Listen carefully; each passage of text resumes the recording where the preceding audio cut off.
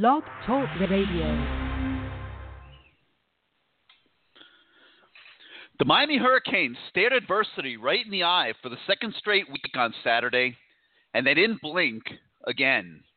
Down 14-3 early to Georgia Tech, Miami rallied back to make it 14-13 by halftime. Then after a disastrous start to the second half, when a surprise onside kick went astray and Georgia Tech returned it for a touchdown, the Hurricanes battled back from 8 and then 11-point deficits to score the final 12 points of the game to pull out the victory with 4 seconds left on the clock. It was a second straight miracle finish for the Hurricanes, who are now 5-0 and ranked 7th in the coaches poll and 8th in the AP poll. The Canes have landed there despite a lot of adversity for one primary reason. They simply have refused to back down.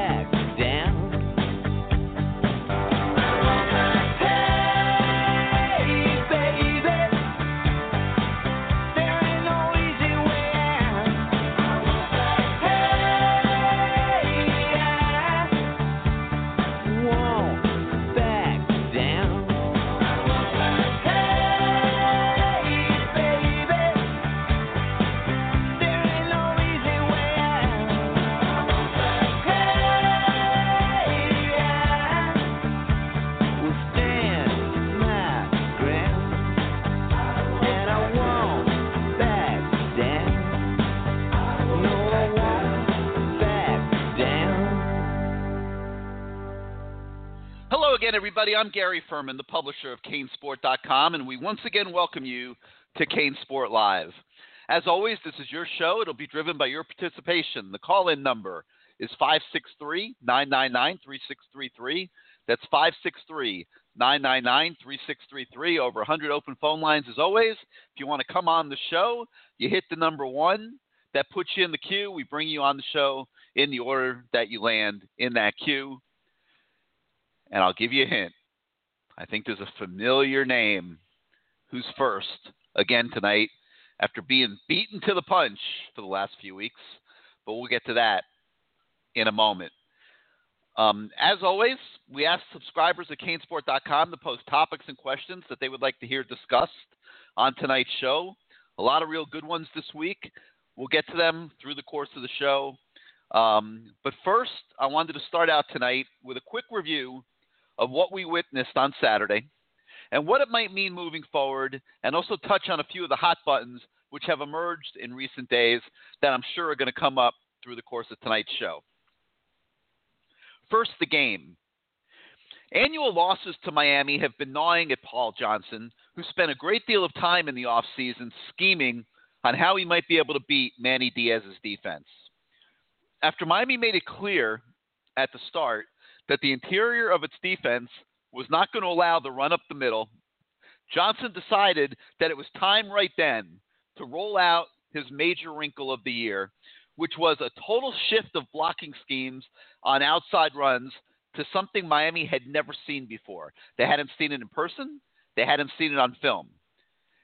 Now, you saw the Hurricanes getting gashed on consecutive series in the first quarter as Georgia Tech scored those 2 touchdowns to take the early lead. I imagine a bunch of you were panicking at that point. It looked pretty ugly.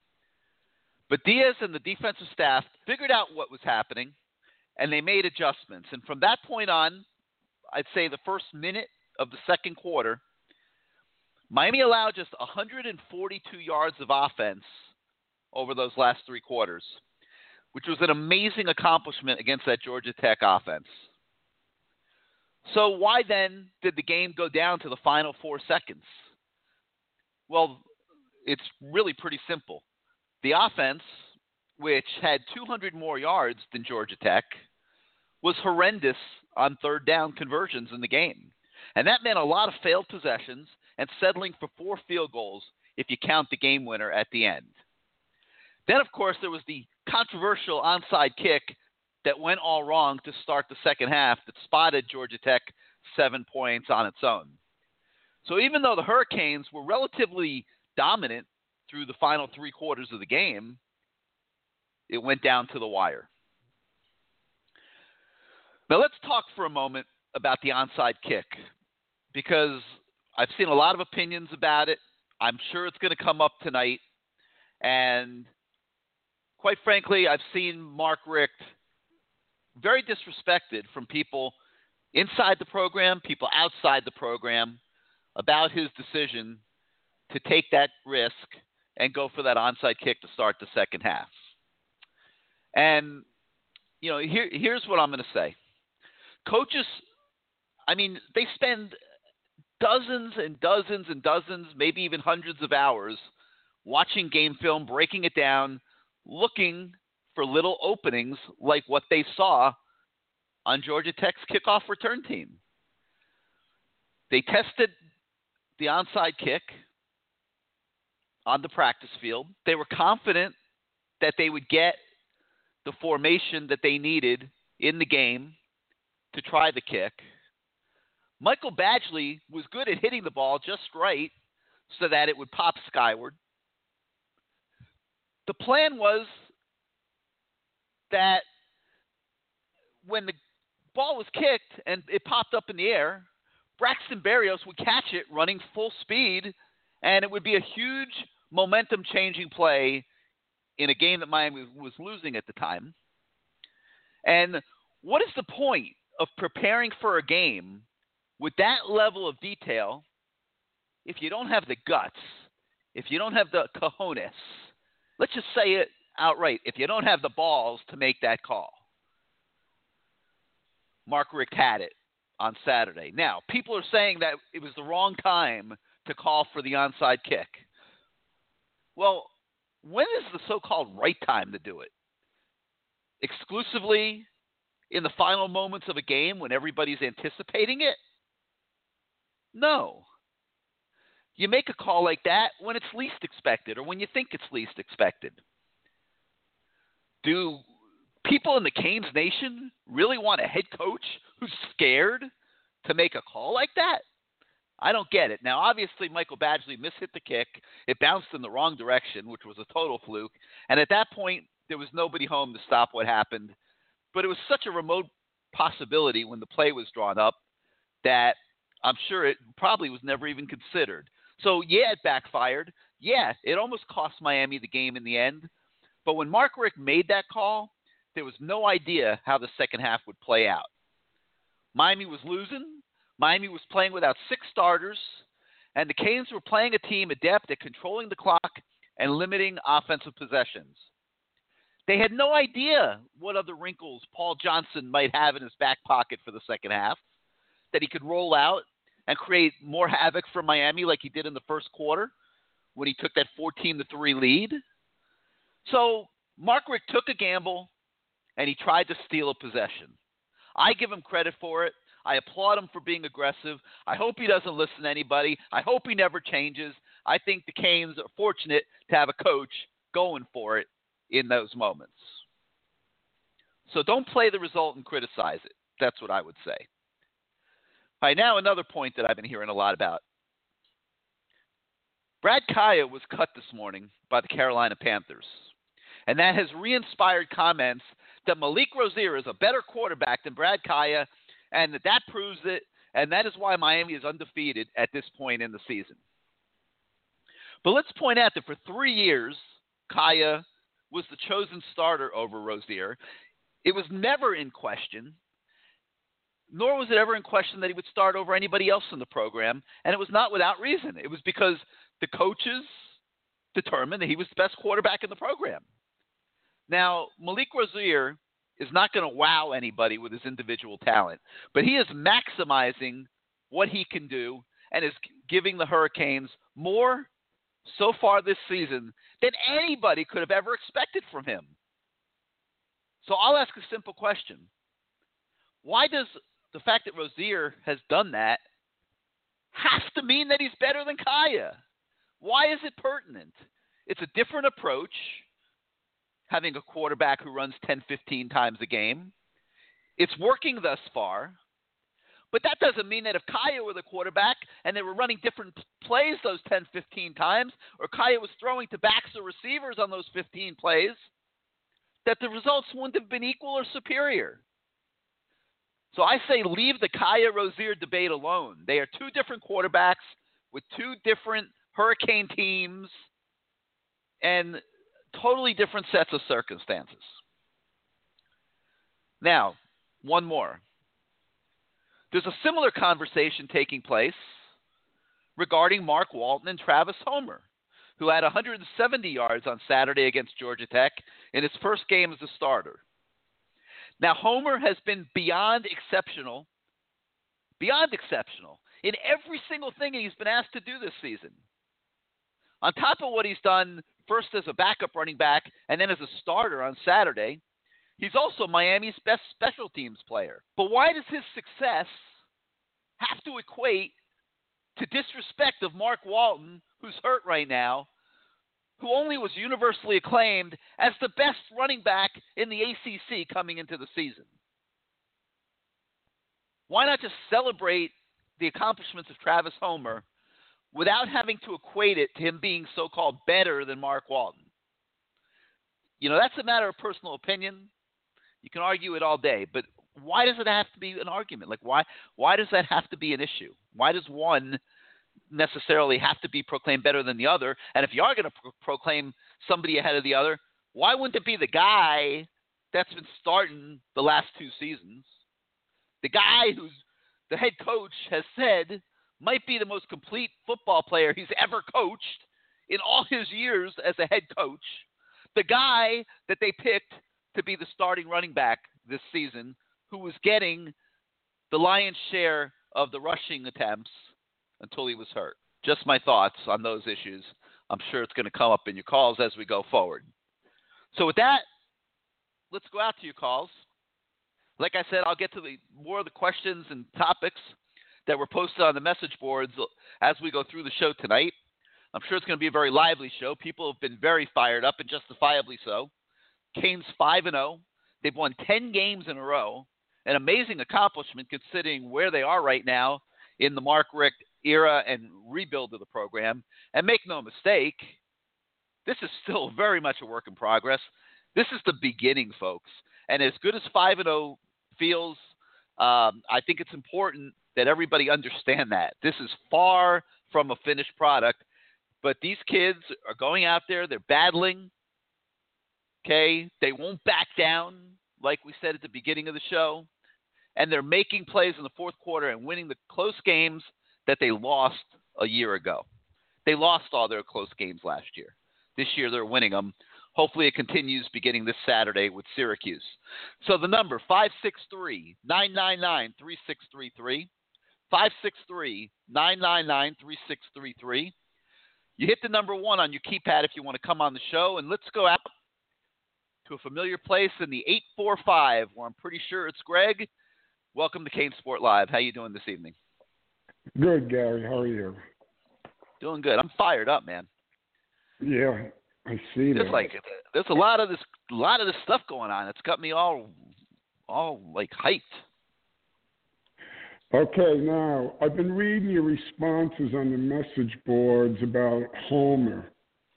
Okay, and first of all, I hope you're reading my responses and not. I hope you're reading my responses, Greg, and not what people have been posting. I said, because there's a big difference. Oh no! I'm reading your responses. Yeah. All right, you say that we need Homer for 9 more games. That means we're in the national championship game. Well, no. I'm anticipating. Yes, we have 6 more. All right, you're right. My mistake. My mistake. My math's off. You're right. I forgot. I wasn't thinking about Arkansas State being canceled. You're absolutely right. They need him for 8. You're right. They need him for 8 more games. Okay, so we'll lose in the semifinals then. Okay, whatever. No. I'm figuring ACC title game. So we have 6 more regular season and the if they're in the semifinals in a bowl game. Yeah, exactly. Okay, I got you. Anyway, Greg, here's my thinking on Homer. Let me just clarify this for people listening, okay. and whatever. Here's my thinking. Okay, I don't know whatever gave some people the idea that this is a big, thick kid. He's not a big, thick kid. He's gotten bigger since he arrived, relatively skinny running back as a true freshman. He has put on muscle through the weight program, but he's not thick like Mark Walton. Like if you put them next to each other, people would probably understand better. But like my feeling is this: this is not a kid that's going to hold up, or I shouldn't say it definitively. This is not a kid who has a probability of holding up if he has to absorb 20 carries worth of pounding every single game. Now, just because that's my opinion, does it mean I'm 100% right? No, of course not. It's an opinion. Does it mean that if he does carry 20 times like he did in the last game, that he's definitely going to get beaten up and potentially hurt or whatever? No. But, it's just an opinion based on where he is physically right now. And, that's what I threw out there. I said I hope that they can get enough out of Travis Gray, or Trayon Gray rather, to not have to overuse Homer and not beat him up, because I happen to think he's extremely valuable on special teams, and that taking him off those kick coverage teams weakens those teams. And a bad kick coverage or something could be the difference in a game or two. Like, we're just sitting here assuming all these games. I mean, you've seen games against average teams are going down to the wire. Okay, Florida State maybe is a little bit above average, but Georgia Tech's an average team. They're not a great team by any stretch of the imagination. These games are going down to the wire. What do you think's what's the probability of what's going to happen against Virginia Tech and Notre Dame? And I still think, Clemson probably finds a way to get to that game. What do you think those games are going to be like? And like the drop off is so significant if Travis Homer's not healthy that it might be devastating to the offense. So when I make those comments, I'm thinking big picture.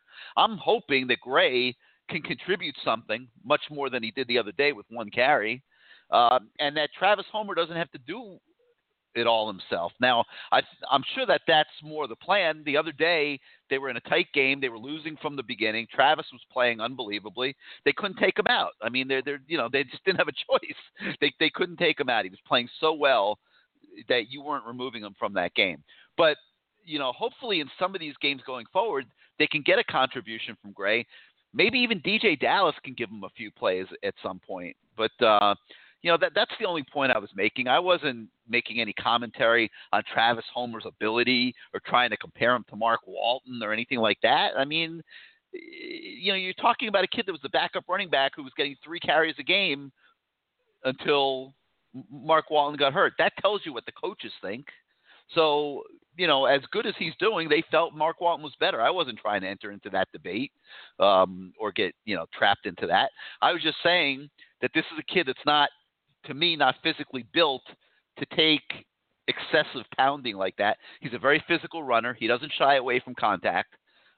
He takes a lot of pounding when he runs the ball.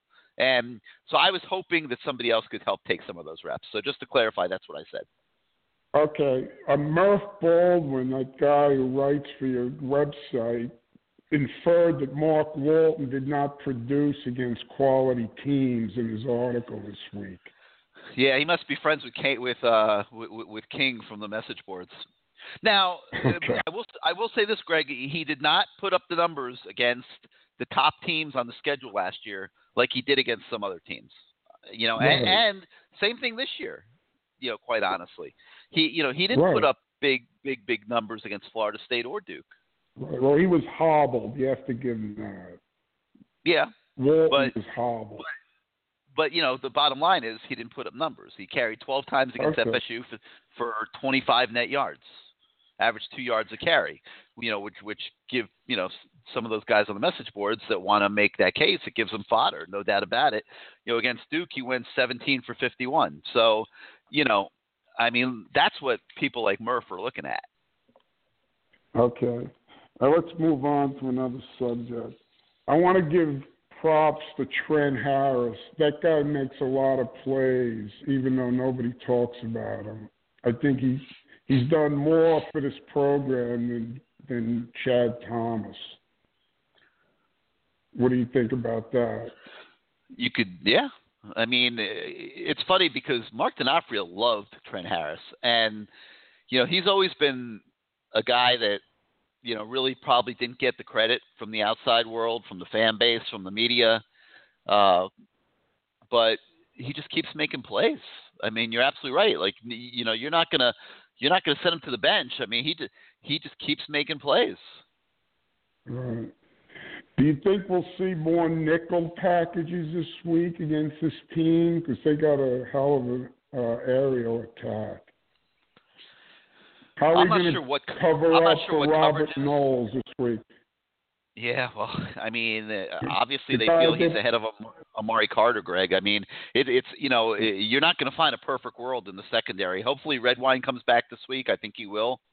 That'll help a little bit. Not that he's a finished product at safety by any stretch of the imagination, but it just is what it is. Like I said, this is far from a finished team. This is not a great secondary situation right now. So we'll see. I don't know what coverages Manny's going to use, and if I did know, I'd get assassinated for talking about it on the show. But obviously pass defense is going to be very important in this game. I think we could safely say that. Right. My next question is, watching the game on television, where were the 55,000 people in that stadium? Were they all underneath? No, they're getting a beer or something, or getting something to eat? Because that stadium did not have 55,000 people. No, I think they it's actually embarrassing. announced. They may have announced 57 even. I'm trying to remember. I'm looking at the sheet to see if it's on there, but I think they actually may have said 57. But here's the thing, and I'll 55,799. But this was actually one of the questions that was submitted on the message boards for the show, so I might as well address it right now. I think number one, that when they announced those things, they announced tickets sold. Okay, and right. but believe it or not, in terms of tickets sold, that's probably an accurate number. The ticket sales went very, very well, and I know the Notre Dame game's about sold out. I think Virginia Tech's doing very well, but so that's one thing. They definitely weren't announcing fannies and seats, and I think there's a couple things at play. I think that there's people with tickets through their businesses to support the program or buy tickets that aren't using all their tickets or aren't using their tickets at all. I think that's number one. I think there's a no-show issue for some of these games. And I also think an equal issue is the fact, Greg, that there's the stadium clubs. Have you been to the new Hard Rock? I know you live up north. Yeah, I was there last year. Okay. Did you get a chance to go into any of the club areas? I don't know what kind of tickets you had. Did you have, or did you just have regular? Not. Okay. All right. Well, they have club areas. Okay. They have one on the north side, which people between the 35 yard lines have their tickets give them access to the Northside Stadium Club. It's underneath the stands. And then, of course, there's several of them on the home side where, all the people in the middle of the field and a lot of the other ticket holders have access to, the Golden Canes, the Hurricane Club members. They have access to those stadium clubs. There's 2 or 3 of them on the home side. They're really nice, okay? And I think what's happening is people are spending a lot of time in the clubs. They pay extra money for those tickets to give them access to the clubs. They've got bars in there. They've got upgraded food and beverage. They're really, really nice. And I think that, a lot of these people that are spending money for those tickets are going into the clubs and hanging out for a portion of the game. And it makes the stands in the middle of the field look empty when they do that. And I think it really shows up at right before this halftime and right after the halftime, at the beginning of the third quarter in particular, when those areas are like almost empty because everybody's in the clubs. So it's a catch-22. They've made the stadium a lot nicer, but people are spending a lot of time in the clubs. All right. I got one last point on recruiting. My friend was at the Cardinal Gibbons American Heritage game last week, and he was speaking to Mike Rumpf. We are not out of the Patrick Surtain recruiting. Mike Rumpf talks to Patrick Surtain's father almost every day. They're almost best friends. So I don't think we're out of it, despite what's being shown on these message boards. Well, do you have has anybody said that they're out of it? I don't think anybody said they're out of it. Well, he wasn't in its top 6 or something. Well, there's just no indication that he's going to Miami. I would totally agree that they're continuing to work it hard, but there's just never ever been any sign that he's going to Miami. Well, there's no sign Jeff Thomas was going to Miami either, right? Oh, no doubt. Until the end, right? It happens, absolutely. They weren't even really recruiting Jeff Thomas that hard.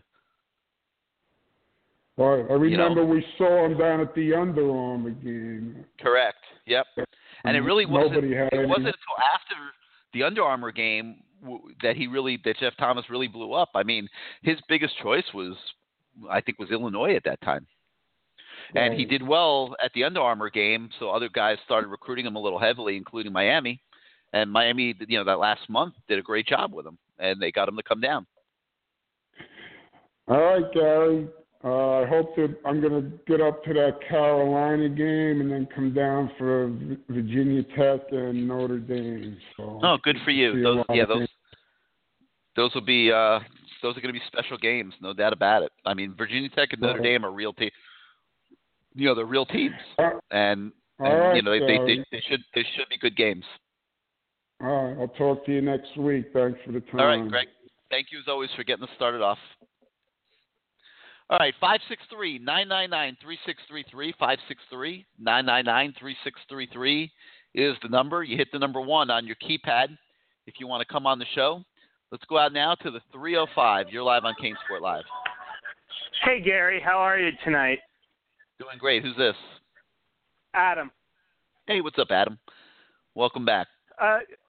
Thanks. A couple things. One, after thinking about it, Rick did the onside kick last year against Notre Dame, and it worked. I think it was just dumb luck that it didn't work. And I was thinking about it more and more, even though, on TV, Rod Gilmore blasted him for it. I don't know if you saw the TV broadcast. Yeah, a lot of people blasted him for it. Yeah. No, but I understand why he did it now, thinking about it, because in against Georgia Tech, you don't really get the ball. It's not going to be like this week where Syracuse has an offense similar to Toledo, I would say. Do you agree with that? Absolutely agree with it. It was part of the game plan to try to steal a possession. Yeah.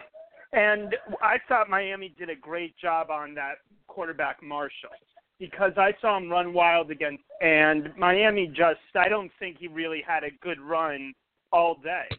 I mean, they gashed us on the sides, but I can't remember Marshall really having any big runs against us. No, they did a great job. Really, other than those outside runs in the first quarter, that, like I said earlier, it was a blocking scheme that they had never seen before and weren't prepared for, and they had to adjust to it. They did a great job. He had 19 carries in the game for a net of 18 yards. I mean, that is unbelievable. That is a phenomenal job.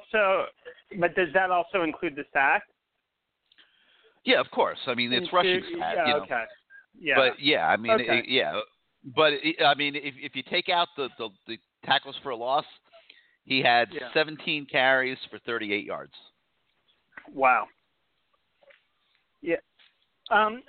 Pretty good. A couple questions. A couple things.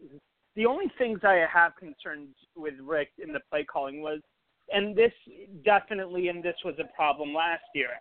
After we got the Thomas catch down to the 3, do we not have big enough blockers to just go jumbo set down at the goal line so we don't have to settle for a 3? They really don't. That's not their game. I mean, power football is not their game, I don't think. I'm not saying that they could have or could have not with Georgia Tech, but I mean, that's not their strength. I mean, this is not a power blocking offensive line. It's a finesse offensive line. Yeah. It's just frustrating when we got first and goal at the 3 and had to settle for 3. Mm-hmm. That's more we don't have the big guys down where we can just pull and get a 3-yard run. Yeah, I mean, it's a weakness. It's a weakness of the team. Yeah. Yeah, I actually think, and maybe this is me just being cynical, I think we're still a year or 2 away from being Miami, what people are starting to expect of Miami. I'm surprised, actually, we're doing this well this quickly under Rick. Well, you're doing this well because the schedule is favorable. Yeah, no, let's be honest. I mean, it's a favorable schedule. But beating FSU on the road is never easy. I don't care what their record says. It wasn't easy. And then coming back against a totally different type of offense that you only have a week to prepare for when they're off for 2 weeks. And all the pundits saying Miami's going to let down and we get a win like that, I think is huge. I don't know what it was with Miami teams against Atlanta teams this week going down to the wire, both the Canes and the Dolphins. But the schedule's favorable, and they're making the breaks in the fourth quarter. They're doing a great job in the fourth quarter. And as much as anything, if you want to credit the coaching staff, it's the way they're coaching the entire roster and what they're getting out of the second and third team kids. It's amazing. Just an amazing job of coaching, in my opinion. Yeah. And on that, Mark, this is a team that's got a lot of holes and a lot of question marks. Yeah. And they're winning despite it. Yeah, that's great, but it's going to give me a heart attack. I think it'll give some fans heart attacks if they do this. Nah, enjoy it, man. Week. Enjoy it. Yeah. I mean, anything they do is going to be great, whether it's 9-2 or 10-1 or 11-0. Yeah. I mean, all those are good. Enjoy it. Enjoy it. Yeah. A couple other questions. When we got down there, and I saw Rozier was trying to throw fades to Harley and Thomas. Why not, when you're trying to throw fades, put Cager and Langham? Because then you could throw it up and then they can just go get it, like Langham did on the 4th and 10. Instead of having a 5'8" guy like Harley try to go up and get it against Austin. Yeah, this was one of the questions that was submitted on the message boards also. So it's good, I guess, that we're addressing this now. Yeah. I think matching personnel to the play calls was lacking at some stages of the game. Somehow those things weren't getting lined up, and it was probably a communication thing with the coaches. That's what I'm guessing. Okay, they would never say that. Okay, but I mean, the fact that we're all seeing it and that we all noticed it probably means that they were aware of it. So, but I'll say this, whether they're right or wrong about this, they think those smaller receivers can execute those plays. I don't think that they don't think that they could have thrown those balls to Harley. Now, I mean, well, like I said, whether they're right or wrong, whether you agree or I agree, which we probably both don't agree. I personally don't. I haven't seen any evidence yet that Mike Harley's an outside receiver. I mean, he looks like a slot receiver to me, but Yeah. Again, well, it doesn't mean we're right or wrong. Or, it's our opinions. But I'm guessing, like I said, that they just were not getting personnel matched up to the play calls. Okay. Because I would have thought, and this was on the first possession when they tried, I think, 2 fades in a row to Harley that failed, that Langham could have gone up better against Austin or whoever the Georgia Tech back was. Because I think Austin's at 5'11" and Langham's, 6'4", 6'5"? Yeah, I mean, of course he would have been a better matchup. Yeah. And a couple questions on recruiting. Do you know if we're going after Chatfield? I think there was an article that we're now going after Benito, but are we also going after Chatfield at this point from Aquinas? Not sure. I don't think so, but I'm not sure. Okay, and what can you tell me about this D tackle out of Vegas? This guy who we just got an offer from, this kid Wade. Is he serious about Miami? Because I know he could have Brevin Jordan. About him. I think they're very serious about him. I think that they think he's like another Calais Campbell type kid. How serious he is about Miami remains to be seen. Okay. And a lot of they put out a lot of offers this week to defensive linemen. They obviously had a film session where they did a lot of evaluation of defensive linemen and put out several offers in the last week. Okay. Well, it's also good because don't we get Willis back next year as well? That's the plan. Yeah. Last question. Do you think we'll start because, and this happened even last week, Robert Knowles got beat again in the third quarter. I don't know whose fault that was, but on a pass to Ricky June that set up that field goal, Ricky June just dusted Knowles. And this was one of Marshall's few pass completions. I don't know if he at times just looks lost out there. And maybe I'm just being overly critical. What do you think? No, you're not. He struggles. No, I mean, but they obviously feel he's further along than Amari Carter.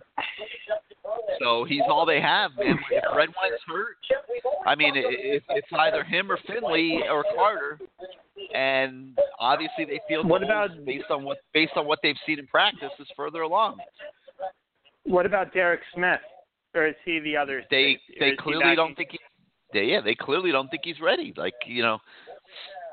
Let me put it this way: physically, based on pure raw ability that I've seen, Derek Smith and Amari Carter are the two best. But that doesn't mean they're ready. They're true freshmen. Yeah. And last question: was there any truth to that ESPN report that D. Delaney's out? I think 6 to 8 weeks. Because that was on game day last week. Yeah, we don't think so. It was vehemently denied by everybody associated with the program. But he was on a bike today, and we don't know when he's coming back. We don't know if it'll be this week, next week, and I don't want to say they were definitely wrong because if it ends up being 6 weeks, then they were right. But I don't think anybody thinks right now that it's going to be 6 weeks. Okay, and my last question. I had asked you a question last week about Mark Walton redshirting.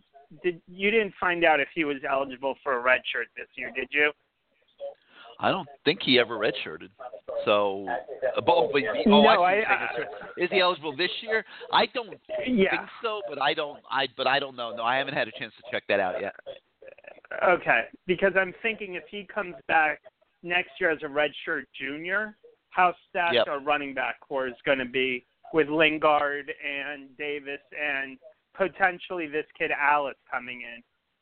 Yeah, honestly though, Adam, I don't think it really matters because if he does come back next year, I don't think he'd come back for yet another year after that anyway. Okay. We'll see. No, I mean, I don't think mean, it matters. and, what I'm saying is I don't think it matters if he redshirts. If he gets labeled a redshirt this year, I don't think it's relevant. Okay, so you don't think he'd come back for a fifth year? No, I don't think so. I mean, I think he wanted to go out this year after his third year. Okay. Yeah, and you don't think he will now because of the injury? I don't see how he can. I mean, I'm not saying he won't because these guys make dumb decisions all the time. I mean, look at Brad Kaya. He never should have gone out. We talked about it before he even made the decision. Had no business going out, but he decided to go out. Joe didn't have any business going out. Yeah. Yeah. So these kids, kids make bad decisions, so we can't predict what he'll do or won't do. But he shouldn't go out. Yeah. But the thing about Kaya getting cut, people forget Ken Dorsey wasn't a great NFL quarterback. Neither was Gino Torretta. Success in college is not going to predicate your success in the NFL. I mean, there's been many great quarterbacks who weren't great NFL quarterbacks. No offense. Ken Dorsey was one of the best college quarterbacks I've ever seen. But he really didn't do much in the NFL. Same with Gino Torretta. He didn't translate to the NFL, correct, as most of them don't. Yeah. So I can't see how people are saying that because Kaya got cut, Rozier is better. I think Rozier is quicker than Kaya, like when he runs the quarterback draws, but they're different types of quarterbacks. I also think Kaya has... Totally different. Yeah, and I think Kaya has a bigger arm strength than Rozier. And Rozier, I love Rozier. I love his moxie, and this was a problem with Kaya last year. He's just so inconsistent. And he's not, and I'd like to see him this week, get off to a better start. Because even this week, it took him a quarter and a half to really get going with his throw. All right, Adam. You got anything else this week? All right. No, sorry for ranting.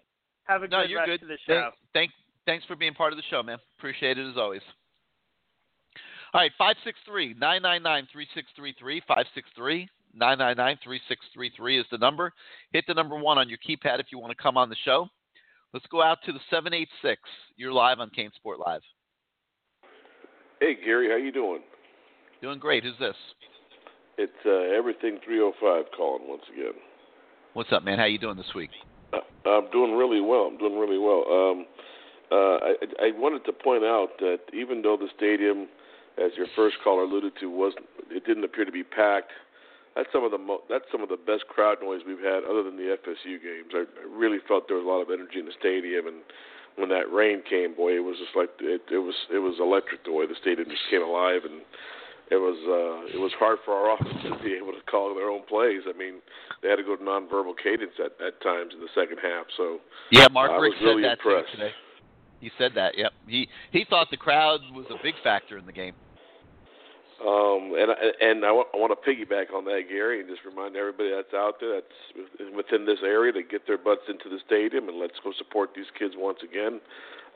We obviously have an impact on the game, and it's a shame not to have this sucker totally filled, but let's get it as filled up as we can this Saturday. I think that's a good challenge for this loyal fan base to get after. What do you think? Oh, obviously, yeah. I mean, I think the crowds are going to be great for Notre Dame and Virginia Tech. I'm not sure. I don't think people coming into the season were real fired up about Syracuse. So I don't know, if the fact that they beat Clemson will inspire people to come out or not. I mean, I'm sure they got over 50,000 seats sold. The question is, are people going to show up? After watching them play, I saw them play against Middle Tennessee State. Saw a little bit of highlights from that, and I saw their game against against Clemson at Syracuse, and I think they probably played the best game that they've played under that head coach's regime since he got there. But what scares me about them is, man, they're so aggressive on defense. They're just coming after you. They just don't stop. They're willing to give up a big play here and there, which they did against Clemson. But Gary, they're very aggressive. They take a lot of shots. And it's a big challenge for Coach Heroes and our offensive line. I think they got their work cut out for them this week. It's not as an aggressive defense as a predominantly big and athletic defense as Florida State's defense is, But man, they're aggressive, and they take a lot of shots at you. And I'm hoping that our interior line, especially with having Navon not being able to play again this week, it looks like, I hope they're up for the challenge. Well, it's one of the areas of the team that we know is challenged to begin with. So, I mean, obviously, Syracuse is going to come down here looking to exploit that matchup a little bit. So we'll see. No question. And Gary, it's one thing I wanted to point out. You keep hearing all this rhetoric about being ranked in the top 10 and being this and being that. I just want us to go back to where we were 3 weeks ago. Let's focus on going 1 week at a time. And everything else will take care of itself later on.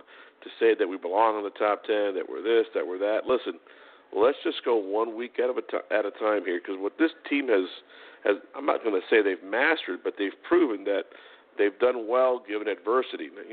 Storm, relocation, practicing, having a brutal game at FSU, losing all these players, everybody in America, telling you you're going to lose, and then they find a way with the kids that step up. The second, third, fourth stringers coming in and stepping up and contributing, and it's just like this team continues to find a way, which is great. But I don't think we need to go ahead and speculate where we're headed. Let's just take care of this week, and after that we'll celebrate hopefully, and then we'll go on to the next week. I don't want people to put too much pressure on these kids either. Let's enjoy the moment more than anything. I mean, these kids are playing at a phenomenal level. And I know some people have not been happy with some of the play calling that CMR's had, especially this past week, and some of his decisions. And I was listening to Gino Toretta today on the radio, and he mentioned how some of the Hall of Fame kids inductees were not happy with some things that were going on. But that's just part of the game. That's just part of everything. At the end of the day, I like that CMR is not afraid. You don't want someone that's not sure of themselves. He's going to go after things, and that's almost the mantra of this program is we're going to go out there, we're going to kick your ass. We don't care, and I think that's starting to come back a little bit. But I like that our head coach, he possesses that trait. He's not afraid of the moment. He's ready to take advantage and take the moment. Unlike our previous head coach, who was concerned with other issues, but I think he's setting a precedent with these kids, and maybe, just maybe, they're probably practicing that way every day, and maybe, just maybe, it's becoming habit, to get after things and to not to be passive, and to be sure of yourself. And the mentality, I think that he's transferring to these kids is huge, Gary. Well, you brought up the play calling, so let me take the moment. There were several questions that were submitted on the message boards about play calling and about the offense. So let me kind of just take a moment here. Don't hang up, because I'm sure you have other things you want to say. I just think it would be a good time, since you brought it up, sure, to kind of address them a little bit. And the poster said, why don't we see more passing downfield to the tight ends and wide receivers? The bubble screens worked this week, especially late, but this will get old real fast moving forward. That was one. That was one question that came in, and I thought it was a great question. And I think it starts with Amon Richards being out or hobbled for most of the season so far, and not wanting to ask Malik Rozier to do too much and start turning the ball over. And it really has worked so far to a point, except on third down. And Miami was 4 of 12 on third down against Duke. They were 7 of 17 on third down against Florida State, and they were 2 of 12 on third down against Georgia Tech. That's 13 of 41, or 31% on third down over the last 3 games, and that's not real good. And I think that an ability to throw the ball downfield and be more aggressive on early downs, maybe has something to do with that. Now, if you're a coach like Mark Richt and you're attacking this clear problem, because I think if you look at it at the 3 games, it's clearly a problem, and it was never worse than it was Saturday against Georgia Tech. You're thinking, okay, how can I solve the third down problem? Well, I want to be in more manageable third down situations. So when a coach starts thinking that, I don't want to be 3rd and long, I want to be 3rd and 4, 3rd and 3, then they get more conservative in their play calling on first and second down, and it can work. It can have an opposite effect sometimes of what they think they're going to get. So I think there's a lot of factors involved. I think that a big thing is that I think it looks to me like he doesn't want to ask Malik Razir to do things that he doesn't feel are his strength, and he doesn't feel really good about, and that's why with Amon Richards out, I think that we're seeing less passes down the field, and Mark Richt being a little bit more selective in his play calling. And the other question that came in dealt with, why the team is having such slow offensive starts and then seems to turn it on in the fourth quarter. And, I think the same thing applies there, just playing it close to the vest, running a relatively vanilla offense, and putting the team in a position to win with the personnel that they have right now. He's not trying to play to the strength of your defense is what you're doing, Gary. In many instances, what you're doing by playing it close to the vest, that way you know that your defense can bail you out. So you're playing to that strength. But most importantly, the personnel that you mentioned, he's not been consistently there all season. He's been able to contribute here and there. And I think that puts another layer, because that's the one guy that that safety, there's going to be two people with that guy. That opens up someone else. And in many cases, you're shifting your entire coverage out there. So not having him has impacted everything. And I think your explanation is perfect. It's on the money. To ask Malik, who, when CMR describes him, he's a streaky quarterback, right? He's streaky. The big thing with him, he's got so much energy. He never enters a game in a comfortable zone. He's always, he's excited. He's overly excited in many cases, and he's not planting his feet. He's rushing everything, and I think that's what he sees in practice every day. It's not something that just happens during game day. And that's why he characterizes him as being a streaky quarterback. So he's going to play things close to the vest, like you're mentioning. The best weapon you have is not there. And in many cases, if you were to go through the last three games and take every third down possession, what are you going to notice?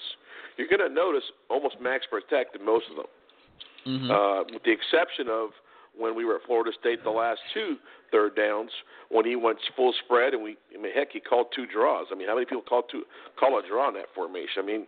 I mean, something that's against the grain. So he has to play things this way because, honestly, Malik is just not consistent enough as a passer in terms of his accuracy. He just isn't. There's some passes, Gary, and he had one guy. I think it was Deontay Mullins' the first play that he threw him the ball, and he was like maybe 5 yards away. He threw him a bullet, And so again, he's just not there. He's a streaky kid, and luckily at the end, he's playing his best. But I think you mentioned some great points with regards to where we're at offensively and where are we going to go. I don't know. I'm hoping that we can get a run game established a little bit sooner in the game. It appears that we had good chemistry. But again, Gary, it's just we're not a power running team. We're not going to be a power running team. No, and the other thing is there were a couple times when Mark Richt tried to go down the field, and I remember two occasions at least that he threw interceptions trying to throw the ball down the field. That's not his strength. I mean, clearly not his strength. I don't know if you remember those two plays. There was one in the Duke game, I think the one in the Florida State game. One against Duke and one against Florida State. And in both instances, total rush. He was in a rush. He's in a rush. And he overthrew it. And he overthrew it. So again, it's I hate to say this because the kid's no longer here, and I wish him nothing but the best. He's a great kid, and Brad was similar with him last year. He only played for CMR for 1 year, but he was very antsy to start. Everything was like, hey, just set your feet and relax. But then again, Sunday I turned on my television and I watched Jay Cutler do the same damn thing in some instances, except he's got a cannon. So I would like to see them get a little bit better there. But one word that I've heard from all these experts that we see on TV, we read on the message boards and all that is their ability to overcome adversity. And again, that's why I keep mentioning, Gary, this starts with CMR. But the kids, I think the kids are pretty much almost like policing themselves. especially on the defensive end. I really like the way that front seven is playing. They're not perfect by any stretch of the imagination, and they were getting beat on that perimeter pitch with Georgia Tech. But eventually, they were able to shed those blocks and did a nice job of shearing out of there and getting the guys under control. But man, that is the strength of this team, Gary. I don't think there's anything that we can say that goes against it. No, not at all. They did a great job the other day. Like I said at the beginning of the show, Paul Johnson had a wrinkle to his offense that he had never shown before. They'd never seen it in a game. They'd never seen it on film, and he rolled it out in the middle of the first quarter, and he got 2 touchdowns out of it. I mean, brilliant coaching on his part. Let's give him credit where credit's due. Otherwise, they get blown out in that. They get totally blown out in that game because Miami dominated the last 3 quarters. But you're expecting the front seven to, without a doubt, be sort of like the heart of the team, and I'm not sure that they've played as well as they could play. I agree. So they're not even close to meeting their potential so far. Not even close. No. But given all the injuries, given the kids, I mean, you've got, no offense, because I hate to pick on kids. That's what I'm not about that. But you'd like to see kids that have been here for 3 years to perform a little bit better. And I think Robert's giving you all he can give you. He's just not that. His skill level isn't there. I mean, but it's not because there's a lack of effort there. And when your third and fourth strings are starting, you're going to see things. But there's 2 kids that I wanted to point out to you. One on the offensive end and one on the defensive end that really had some major games.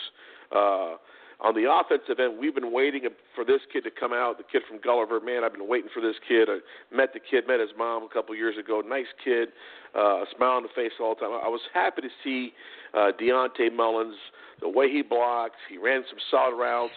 He made one hell of a catch that kept that final drive going. I mean, I don't know how he got both feet in bounds.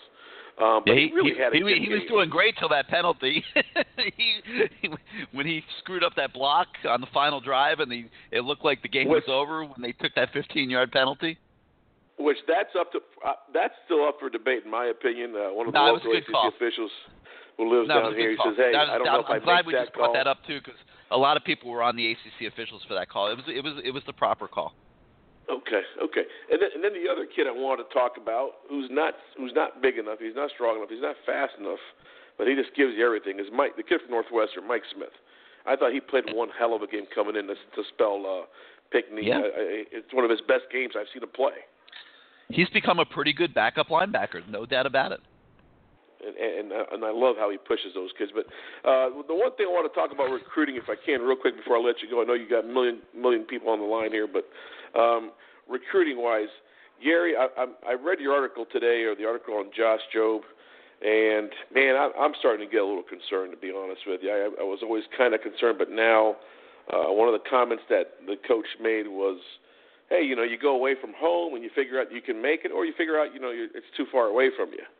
And he's very much in the Alabama network. He's also in the Michigan network, but he's also in the Oklahoma State network, which you guys, I don't know if you guys know well of that. And he's very well connected. So starting to see some signs that I don't like, and I'm really hoping it's nothing.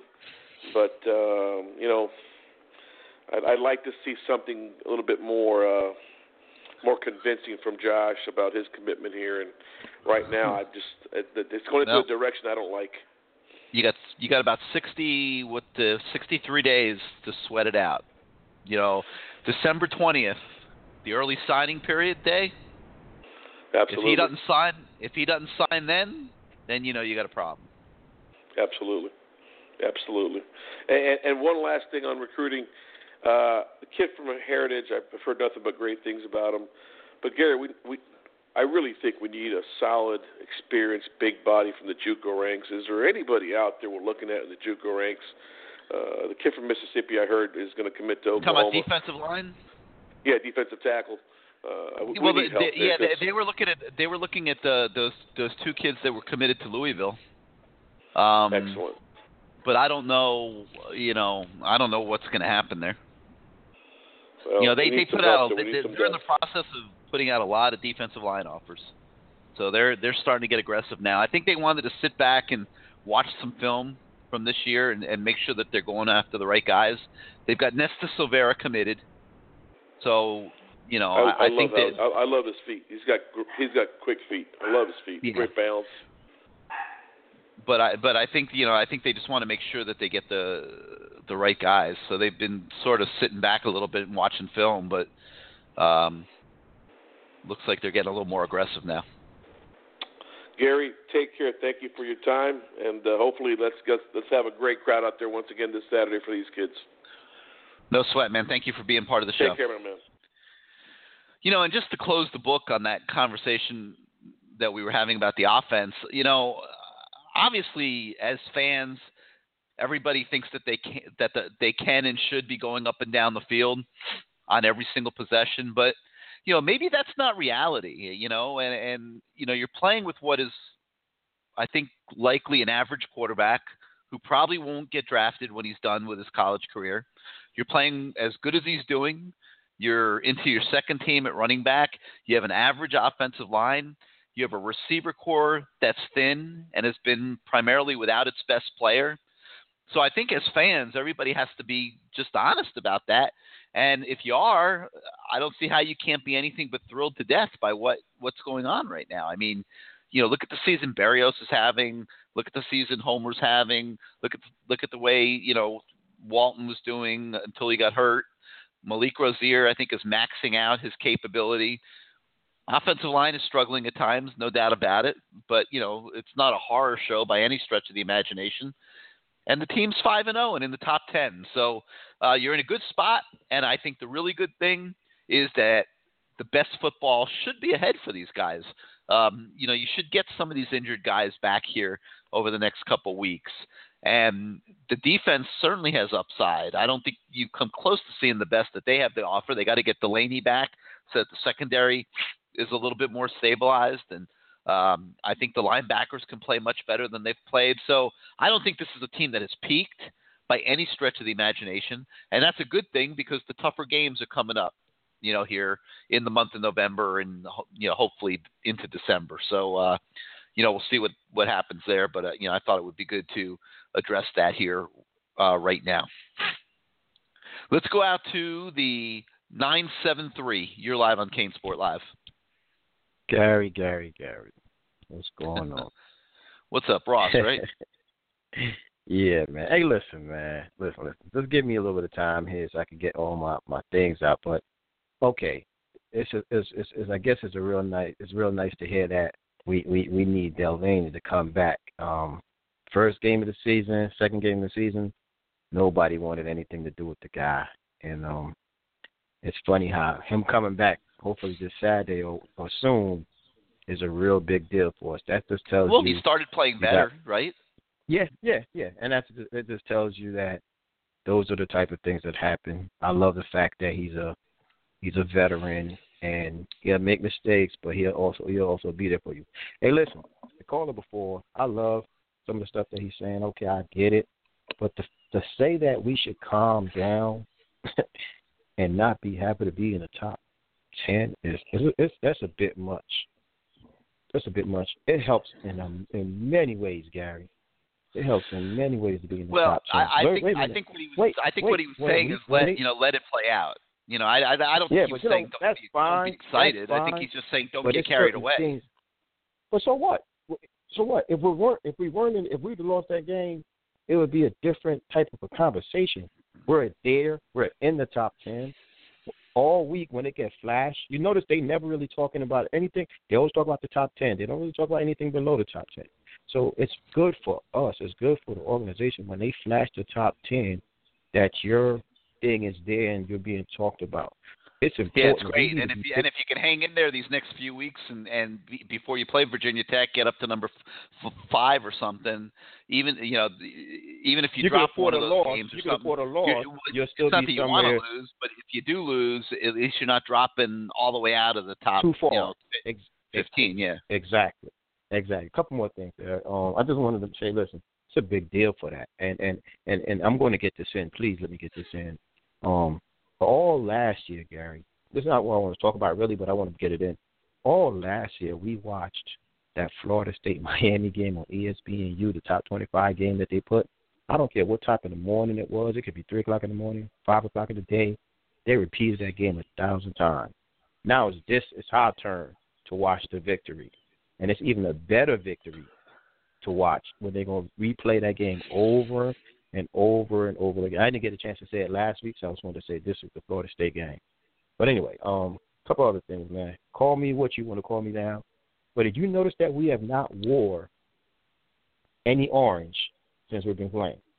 Is that something with the team right now because are they being superstitious? But they have not put orange pants on or orange top.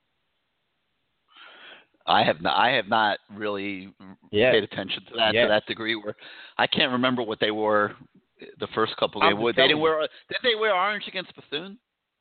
No. No. No. All right. I'll take your word for it. Not wearing the orange there. But anyway, all right, listen, Jared, come on now.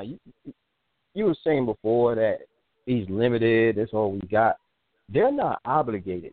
They did not recruit the kid Knowles. So they're not invested in playing him. So if you're not invested in really playing, you're not obligated to play that kid. This is big-time football. Wait a minute, guys. This big-time football, you don't have to play him.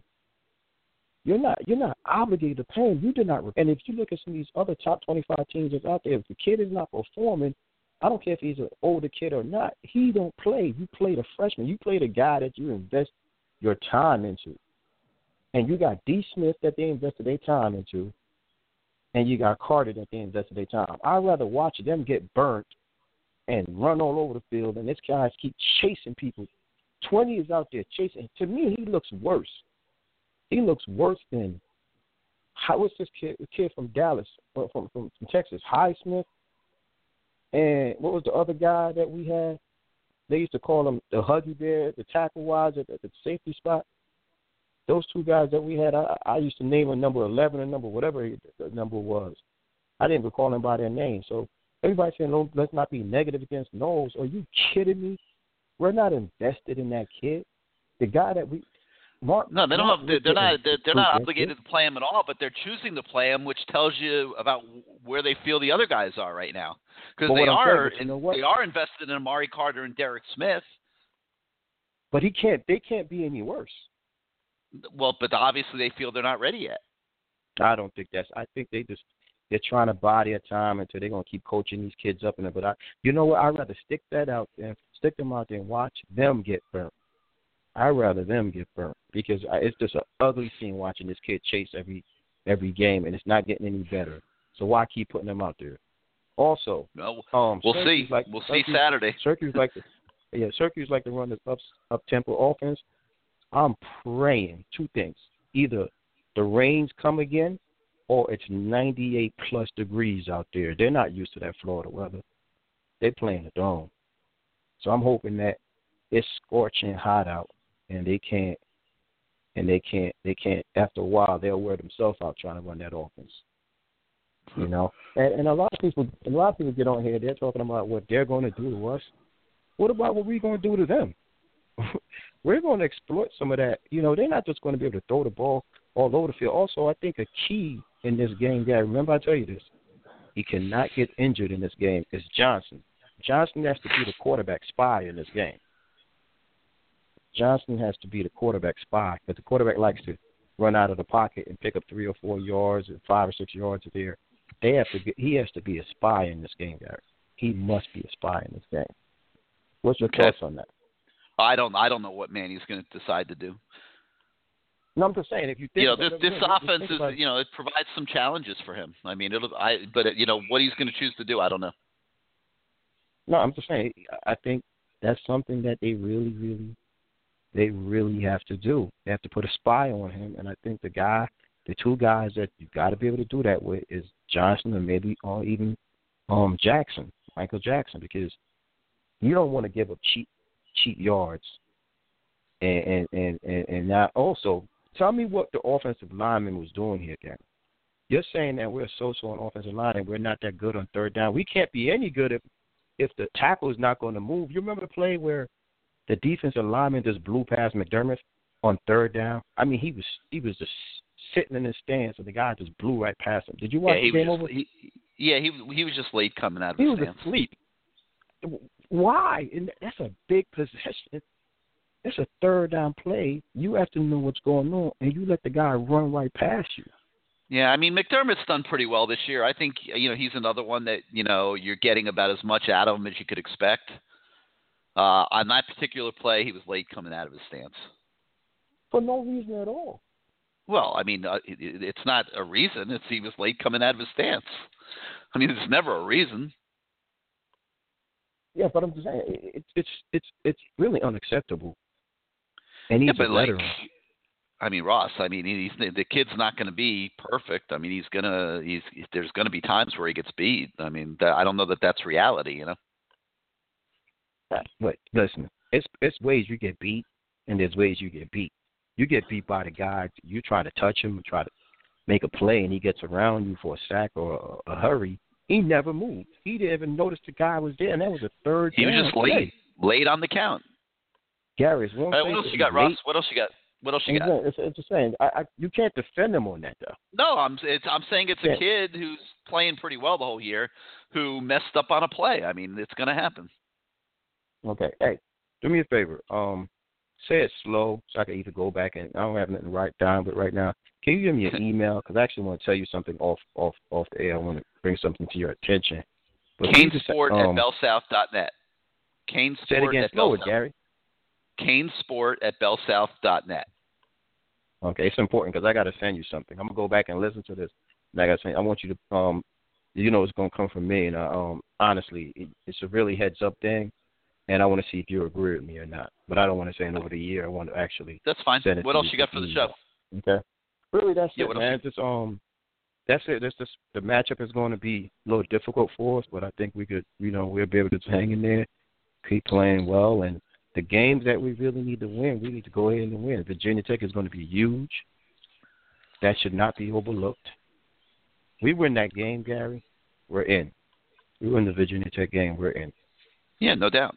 And maybe you could break it down to us about, obviously we're not going to we hope that we win all our games, but the reality is we're not probably going to win all our games.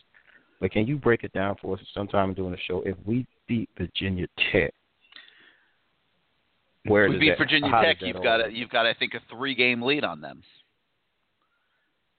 So okay, because where are they right now? Where are they? They have one loss.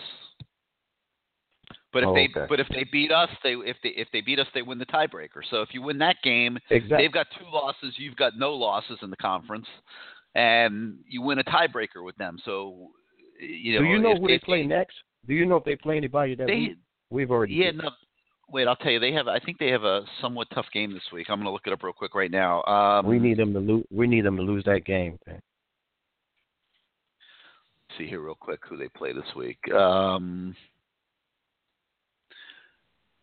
They play Carolina this week. It's not a tough game. It's a sure victory. Man. Then they play Duke. They play Carolina and Duke before they get to Miami. So they're gonna have one loss in the conference coming into the Miami game. Well, we never know. You never know. And then they finish with Georgia Tech, Pittsburgh, and Virginia. So, the Virginia game could get interesting since Virginia's not bad this year, and it's at Virginia, and it's a rivalry game. Who knows? But, I mean, the bottom line is that game is going to be for the Coastal. I mean, more than likely.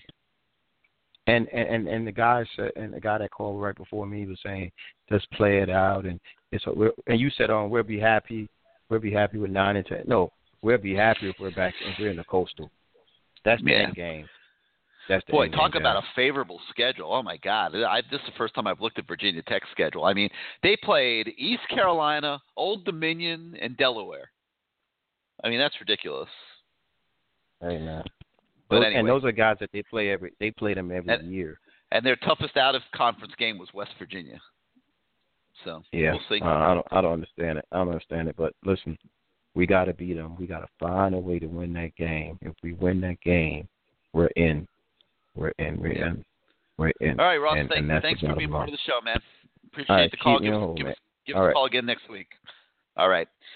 Hey, guys, this next segment of CaneSport Live is going to be brought to you by thestartup.com. You've heard me talk about them all season. They're the world's first virtual incubator created by Canes fans to help Canes fans and their friends and family try to get a break in the competitive business world. And this is the company, like I said, it was started by Canes fans. And if you're not a Canes fan, you can't get a job there. I just think that's so cool. And the folks at the startup.com have created a workplace without walls and an internet-based platform called the Ecosystem, where any current or aspiring entrepreneur can go and test their ideas, build their business plans, communicate and strategize with team members, and even forecast and manage their cash flows. And the Ecosystem was created to be a command center for entrepreneurs, housing a robust suite of digital tools for startups and business owners. So visit thestartup.com today for a free trial. It's one site at one price to rule them all. Thestartup.com, the company created by Canes fans, where only Canes fans can work, that are there to help Canes fans and their friends and family just run their businesses better. And I know a lot of you out there are entrepreneurs and you're out there, fighting every day to make your businesses successful. Go to thestartup.com and give them a chance to help you and see if they can come up with some different ways to make your business life when you're not at Canes game cheering for the Canes just a little bit easier. All right, let's get back to the show. 563-999-3633, 563-999-3633. You hit the number 1 on your keypad if you'd like to come on the show. And let's go to the 404 now. The 404, you're live on CaneSport Live. How you doing tonight? What's going on, Gary? It's your boy Uki08. Uki, how are you, man? All right, man. Can't complain. Team 5-0, looking pretty good. Nothing, can't complain about too much. I got a few questions though. I don't have really problem with the play calling or anything like that, but more so about this match. The matchups. Like, it seems like we're not taking advantage of some of the talent that we have on offense and getting them in the best matchups. I know people point to the jump, the fade routes in the end zone to the 5'9" receivers and things like that. But I feel like it's like a lot of other players are not being utilized. Yeah, I was going to say, besides that, what are you seeing? Not really using the tight ends properly. I seen, and it's not even just hurting. Michael Irvin Jr. has made a few plays here and there this year, and all of a sudden he just literally just has disappeared. I just feel like we're not really getting a lot of the weapons involved. In certain times or certain plays. I'm not. Herndon sure. had 5 catches the other day, Uki. He had 3 in the Florida State game. No, he had 5. I didn't mention Herndon. I mentioned Michael Irvin Jr. though. Oh, okay. Well, Herndon's playing most of the snaps. Michael Irvin, I don't think I saw him out there for more than 4 or 5 plays the other day. Yeah, but I that's what my whole thing. But he's made a few plays here and there, and I'm just wondering. I'm not understanding why he's not being more involved with the offense. Because Herndon's getting most of the snaps. Okay. That's why. But he's not out there that much. We used two tight ends last year. So what's the difference? Yeah, but Michael Irvin is not David Njoku. Come on, Uki. You know better than that. I'm not saying that he is. I'm not saying he is. So why would you play 2 tight ends with the personnel you have this year? Why would you put Michael Irvin out there instead of one of the receivers? Come on, man. But you're not saying. Are you telling me that Michael Irvin Jr. can't make plays? That's what you're saying? I'm telling you that you're not going to play 2 tight ends very often with the personnel on this team. You'd rather have Langham out there the way he's playing. You'd rather have Berrios out there. You'd rather have Amon Richards, obviously, when he's healthy. Even Harley, at least he could stretch the defense a little bit. Jeff Thomas. Like, why would you line up with 2 tight ends when your second tight end is Michael Irvin Jr.? But how do we know next year what he could bring? You know what I'm saying? Because he's made some plays this year, Gary. I agree. Know what I mean? Like he's made a few plays, but that's not your best.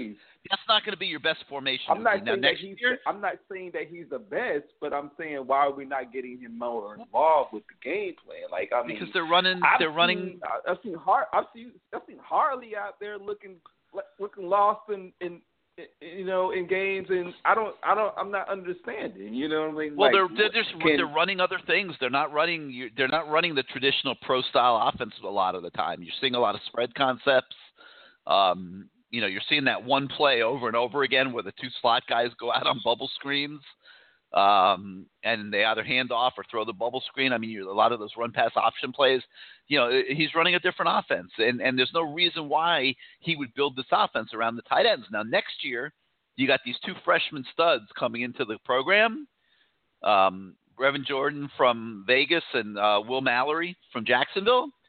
These two kids are the real deal now, and I think when he has those kids in the program, I think he'll run that a lot more, and I think you're going to see as those kids develop, you'll see both of them on the field a lot at the same time, just like you saw Njoku and Herndon on the field at the same time last year. And what I would say is give Mark Richt credit. Like, he's coaching, man. I mean, he's like looking at what he has personnel-wise, and he's making logical decisions based on his personnel. And he's doing different things this year than he did last year based strictly on the personnel he has. He's got a different type of quarterback. He's got different receivers. It's not the same personnel he had last year. I mean, the guy's coaching. I think he's doing a hell of a job. I agree that the offense is kind of vanilla at times, but you know what? When he's tried to go down the field, he's gotten burned by it, and Rozier threw interceptions. And he doesn't want his quarterback turning the ball over all over the place, so he's running a fairly vanilla offense. He's not asking him to do things that he doesn't think he can't do, or that doesn't think that he can do, or can't do, or whatever. And it's working. I mean, they're winning, and they're not winning as pretty as I'm sure he would like, or anybody would like, but they are 5-0. So. Yeah, and I'm not criticizing how we're winning because there's no surprise in the way we win. And I mean, if you really look at our roster, you know what I mean? Like it's just we could easily have 2 losses right now. So like, of course, seriously, like, but if your biggest criticism, Uki, if your biggest criticism is Michael Irvin Jr. is not playing enough, then Mark Richt's doing pretty well. It's not even about Michael Irvin Jr. I'm just talking about just matchups in general. Like, I just feel like, I don't know. Listen, if you want to say that they didn't do a good job matching their personnel with the play calls last week, I would agree with you on that. There were at least 5 or probably 4, 5, 6 plays where the personnel clearly didn't seem to match what they were trying to run. Now, in fairness to the coaches, I think they would say that that's not how they're coaching, and they would say that we don't feel like we can only run those routes with Langham or with Amon. Like, they feel that Berrios can run any route. They're big believers. Like, you see how much they're playing Harley, and I've said based on what I've seen, I don't feel he's an outside receiver, but they think he is, and they think they can hit him on those routes. So, when is the Harris kid coming back? I think he's back this week. Okay, because he gives him a little bigger guy. That's a little bigger guy that can do some stuff. Yeah, and he made. And Amon might be back this week. If Richards is back this week, it changes everything. Because his presence on the field to me is huge. Takes the offense to a whole nother level.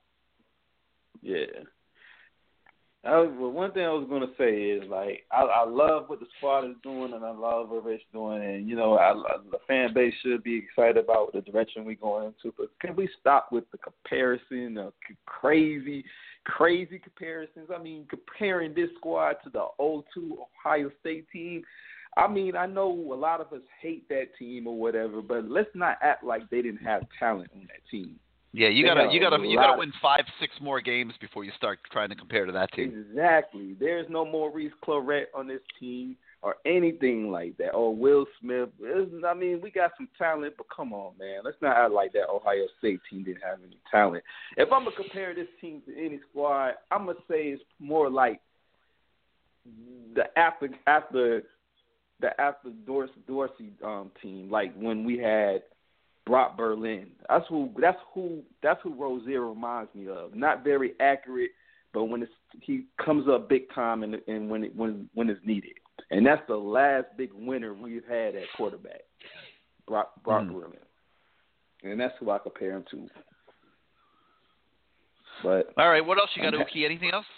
Oh, I wanted to talk about the NCAA basketball investigation, seeing that Louisville got rid of their head coach. So I'm just wondering, because I know they're saying like, all these text messages and stuff are coming out and stuff like that.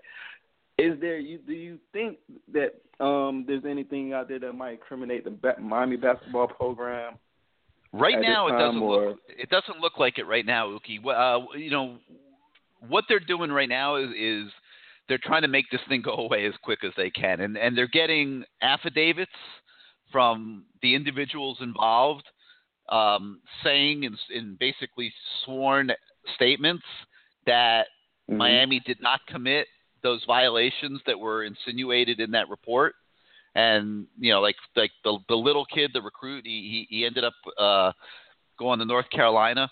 They got a statement, I believe, from him. I think they got a statement from his parents declaring that Miami did not commit those violations. And I don't know if they're, looking at other people to sign statements as well. But Miami wants this thing to go away as quickly as possible because it's totally wreaked havoc on their recruiting. It's a cloud that's hanging over them as they try to embark on a season that they obviously expect big things out of. And to this point, through the first few weeks of practice here, it's been a totally closed program. We have yet to have media availability in basketball. And they're going to go to Operation Basketball this week for the conference, and I guess they have to make Larinaga available, and he's going to have to say something publicly at that point. But it's been a sealed program for the last few weeks, and the reason is they're trying to get this thing ironed down so that he doesn't have to keep talking about it every single day, and that it isn't a distraction. And so we'll see what happens. I mean, right now, I would say things are looking relatively favorable for Miami in that situation, but we don't know what else might come out. But being that the feds are doing an investigation, can the NCAA any kind of way get involved with this, or this is just strictly? I don't know. It's going to be interesting because the whole premise of the FBI investigation is that the schools are victims, that the individuals at the equipment companies and any coaches that might be involved are perpetrating fraud upon the universities. Mm-hmm. So I don't know where it's going as far as the NCAA is concerned. This could end up being a revolutionary case for the NCAA that totally changes the whole outlook on compliance. Because if you look back through the history of compliance, it's always been the schools that paid the price for what people did. And what the FBI is saying is the schools are victims. Gotcha. And one more thing, when is is UM doing Midnight Madness this year? No. They're just going through the preseason, and eventually they'll start playing games. All right. That's what's up. All right. Give me a hold. All right, Uki. Thanks for calling in, being part of the show. All right, 563-999-3633, 563-999-3633. You hit the number 1 on your keypad if you want to come on the show. Let's go out to the 256. 256, you're live on CaneSport Live. How you doing tonight? Well, what's happening, Gary? I'm doing great. Who's this? Well, this is Juan from Alabama, man. What's up, Juan? What you got for us this week? Oh, man, just a couple of things, man. So, just want to start off by saying that, man, Travis Homer's that man, man. And I think what a lot of people was probably meaning as far as saying he was better than Walton is that he fits the system more so than Walton does, I guess you could say. Yeah, I don't know why. Why do they have to be compared? Like what's there to gain from that? I don't see why you have to try to make that declaration. I mean, the Homer kid is doing so well, and he's doing everything that you could possibly expect of him, way beyond what I'm sure the coaches expected of him coming into the season. And it's a positive. Like, why does he have to be better than Mark Walton? Like, why do you have to, why even make that comparison, in my opinion? I just don't see the point of it.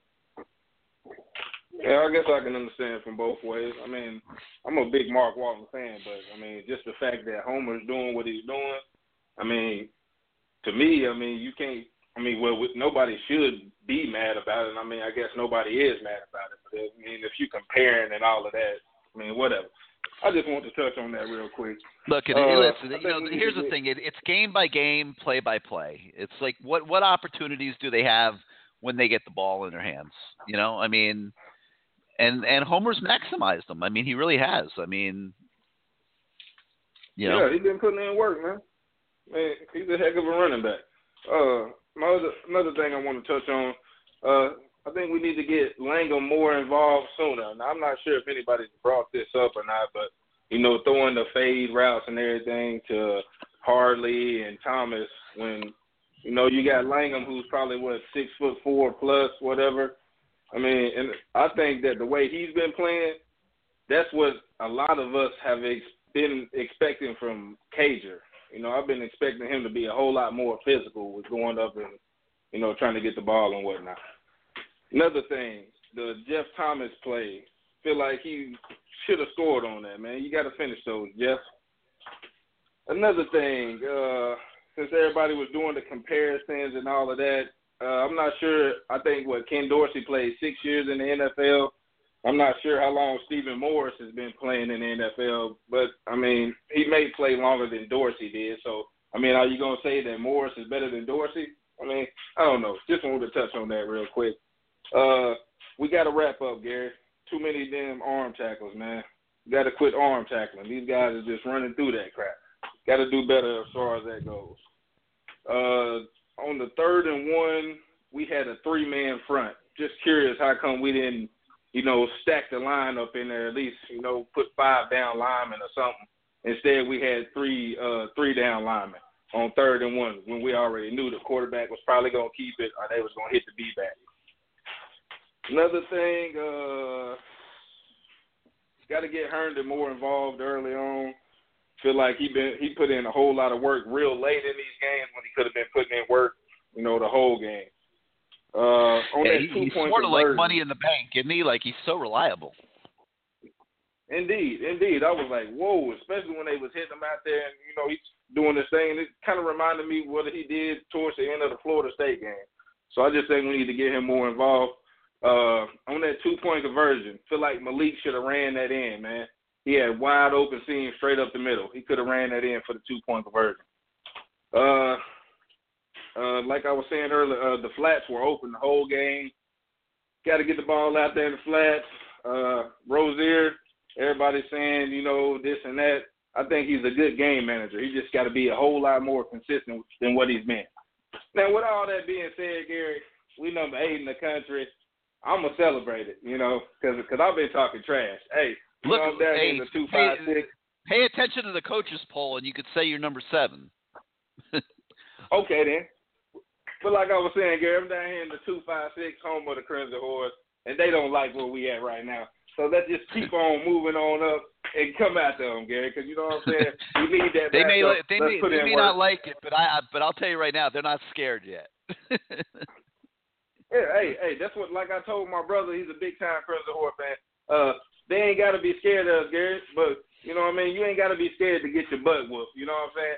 Keep me on hold, Hurricane for life. All right, Juan.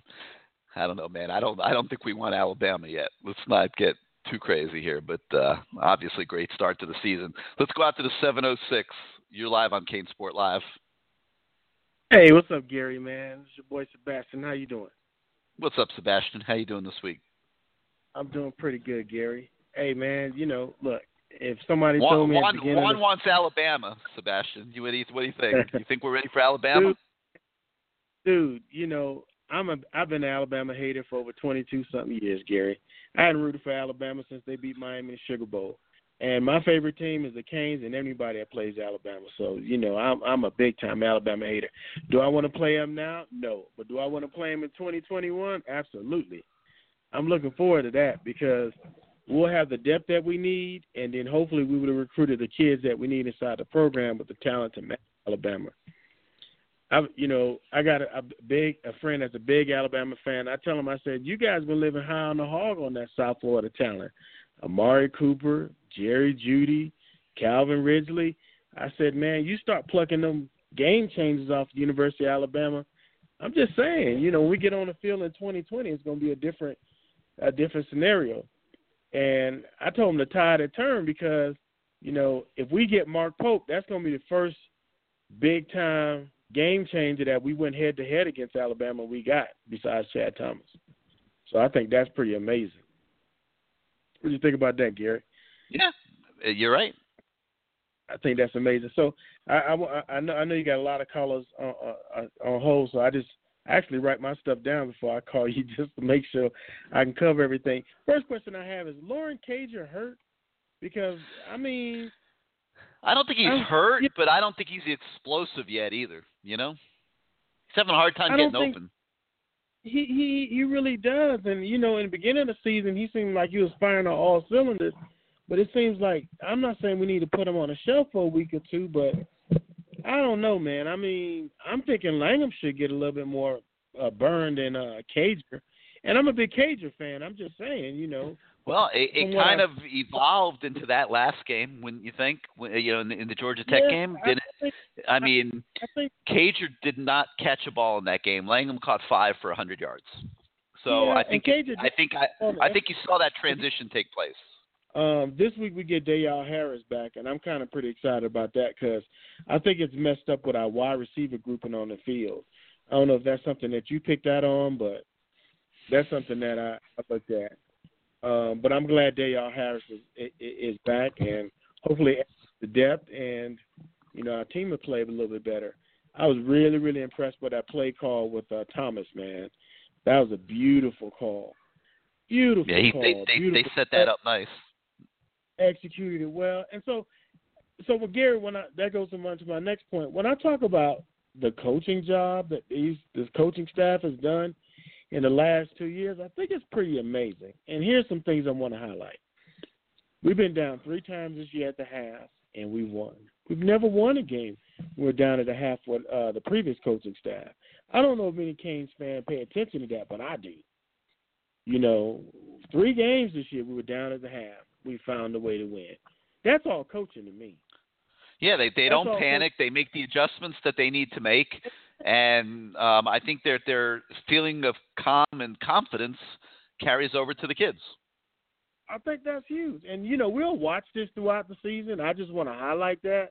But the last regime, we never went to the half and we were down. You might as well turn the TV off. We weren't winning that game. We just weren't.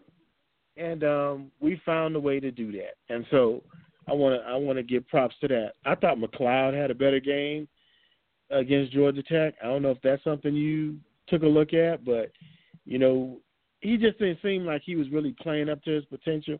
But I thought he had a good game against Georgia Tech. What was your thoughts on that? Yeah, I think he had moments. I don't think any of those guys have played up to their potential, to be honest with you. I don't know why. I think they've been okay. They haven't been obviously bad or a disaster by any stretch. But even Shaq and I think Pinckney's been banged up and hurt, and Shaq and McLeod. I just don't think that they've come close to playing as well as they can play. Well, I'll tell you what, we're definitely going to need them the next 3 weeks. The Virginia Tech, Notre Dame, Syracuse game, I think those things are huge. Those boys are going to have to show up. And but I thought McLeod had a better game. Nobody said anything about it, but I thought our O-line play was not bad with Donaldson being out. Between Mahoney and Gaynor, Gaynor was struggling early. He was struggling. Well, they put Mahoney in, and he had his moments where he struggled also, but he didn't do too bad. They just got to solve this third down problem, because what happens if they get into third down and teams start scheming on them and start bringing stunts and blitzes and things like that? That's when they really struggle, for whatever reason. Yeah, but I mean, if you would have told me that Donaldson will be out and we're going to have to play Mahoney and Gaynor, do we have a chance of winning? I said, heck no. But I thought they held up. I'll just say that. I thought they held up.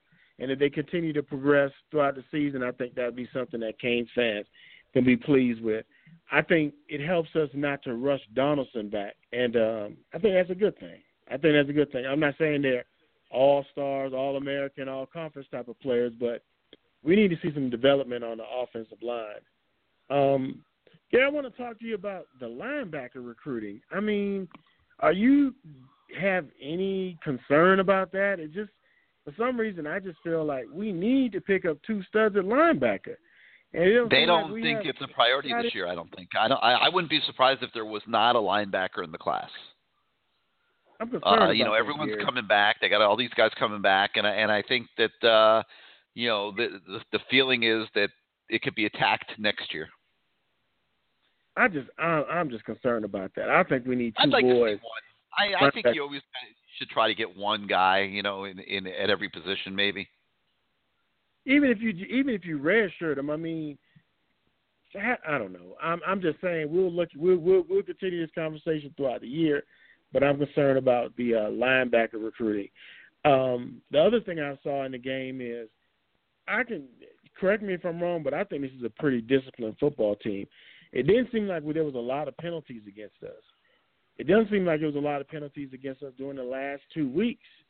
What are your thoughts on that? But I think that comes down to coaching. I think that comes down to good discipline. But I got to say, Gary, I mean, the last 2 weeks, man, I just haven't seen a lot of penalties on our team. What are your thoughts?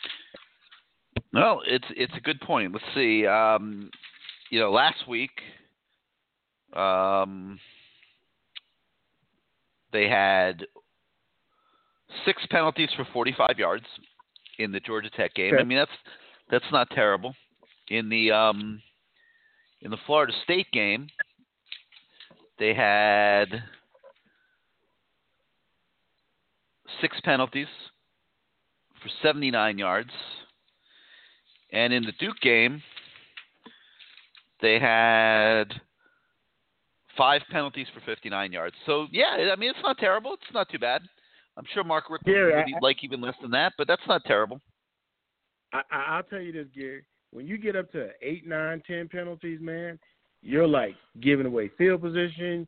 You're basically giving away the game. I mean, so what you just quoted out the last 3 weeks, I think we can live with that, being that we're not a strong, dominant team with a lot of depth. I think that's doable. And I got to give – I guess what I'm saying is I got to give credit to coaching, because that says something about our team. The last point I want to make is I heard Mark Wick make a comment about the best scout team player on the defense side of the ball was Gerald Willis.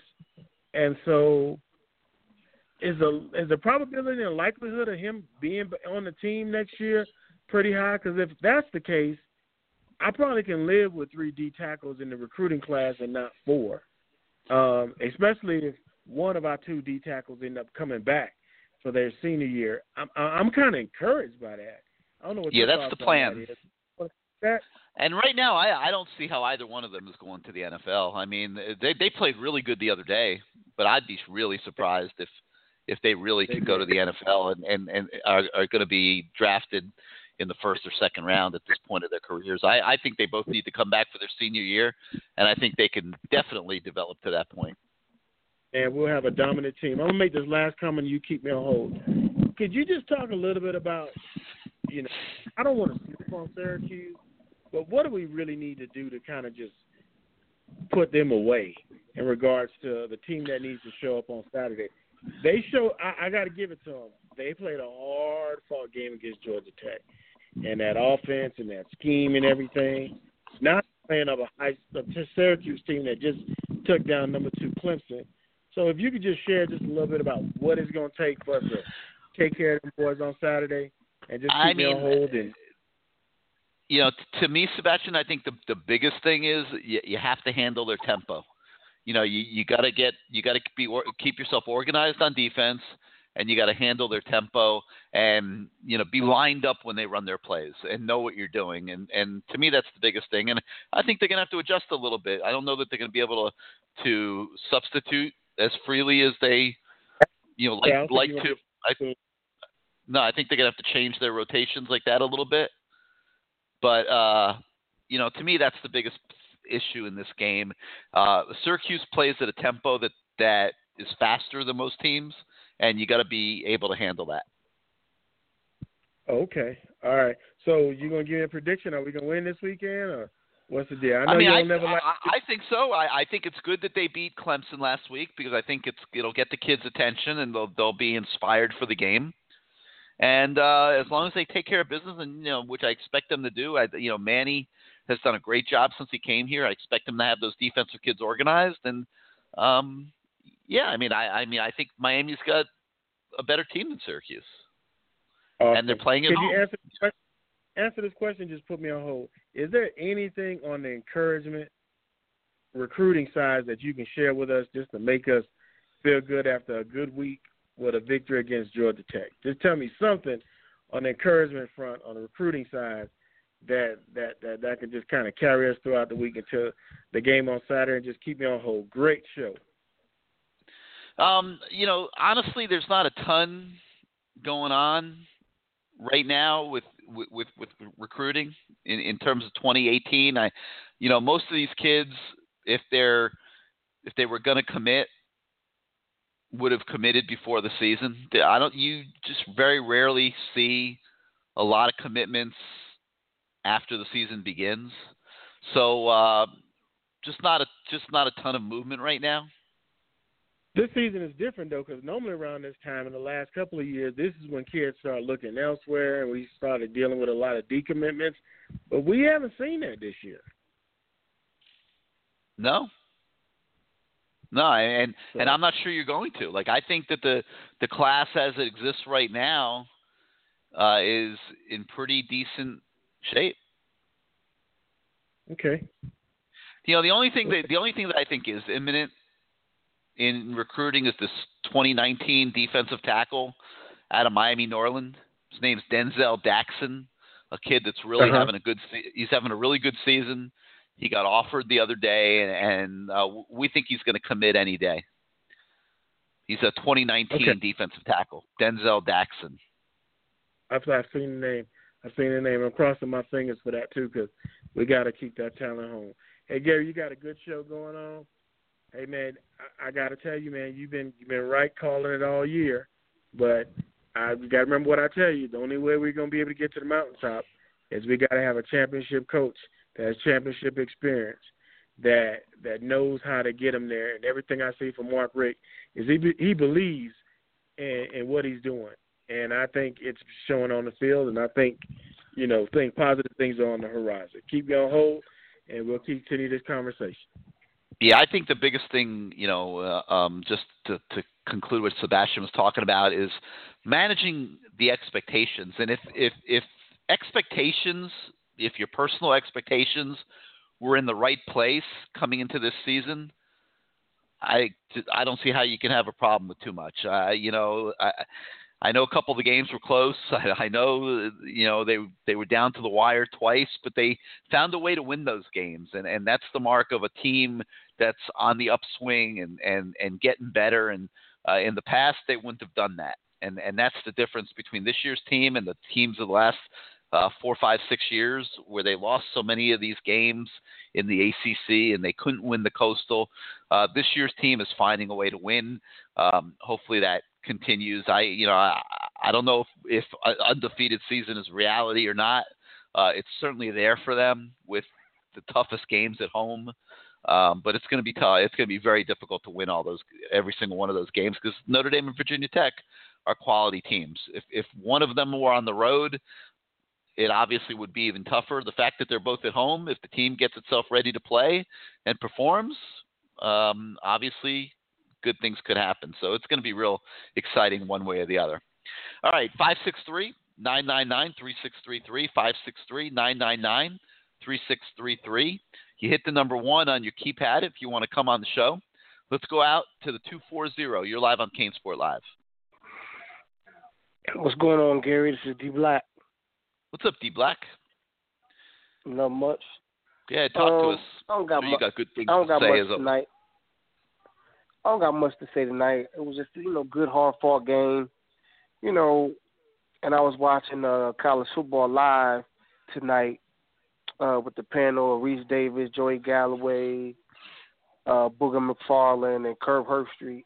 And, they was talking about Miami for a brief moment about how they just keep getting these lucked-up wins. But, look, a win is a win. I don't care if you win by 1 point or 20. A win is a win, And if they didn't win those games, then they'd be like, well, the U is not back, but Mark Whip is doing a good job, X, Y, Z. But we're 5-0, 8th in the country. I'm going to be excited. I'm going to be happy.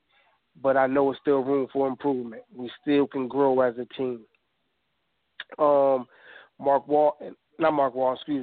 Travis Homer played exceptionally well. Let's hope the young brother can keep it up. I just want to talk to you, as far as recruitment, Gary. Who's coming? Who's coming in early? Who's going to be here in January to partake in spring ball? Let me see if I got that list here right in front of me. Is the man child going to be here? These are the ones that we're pretty sure are graduating early, unless things don't fall right. Lingard, Pope, Scaife, Ivy, Hall, Russo, Sitkowski, Wiggins, Hightower, Campbell, and Reed. Okay. Those are the ones that we think will be here in January. Okay. All right. Hey. It's 11 guys. That's not bad. It's not bad. Yeah, that's good. Yeah, that's real good. Yeah, not bad at all. Not bad at all. Get in, learn the system, getting that strength and conditioning program, and be looking to contribute come 2018. Hey, it's not bad at all. But I'm just leave on this note. We got a good formidable opponent coming in this Saturday. Defense. The whole team got to step it up. We got to step it up and get this win. And hey, things are starting to look up, and things are starting to, the pendulum is starting to shift to in Miami's favor.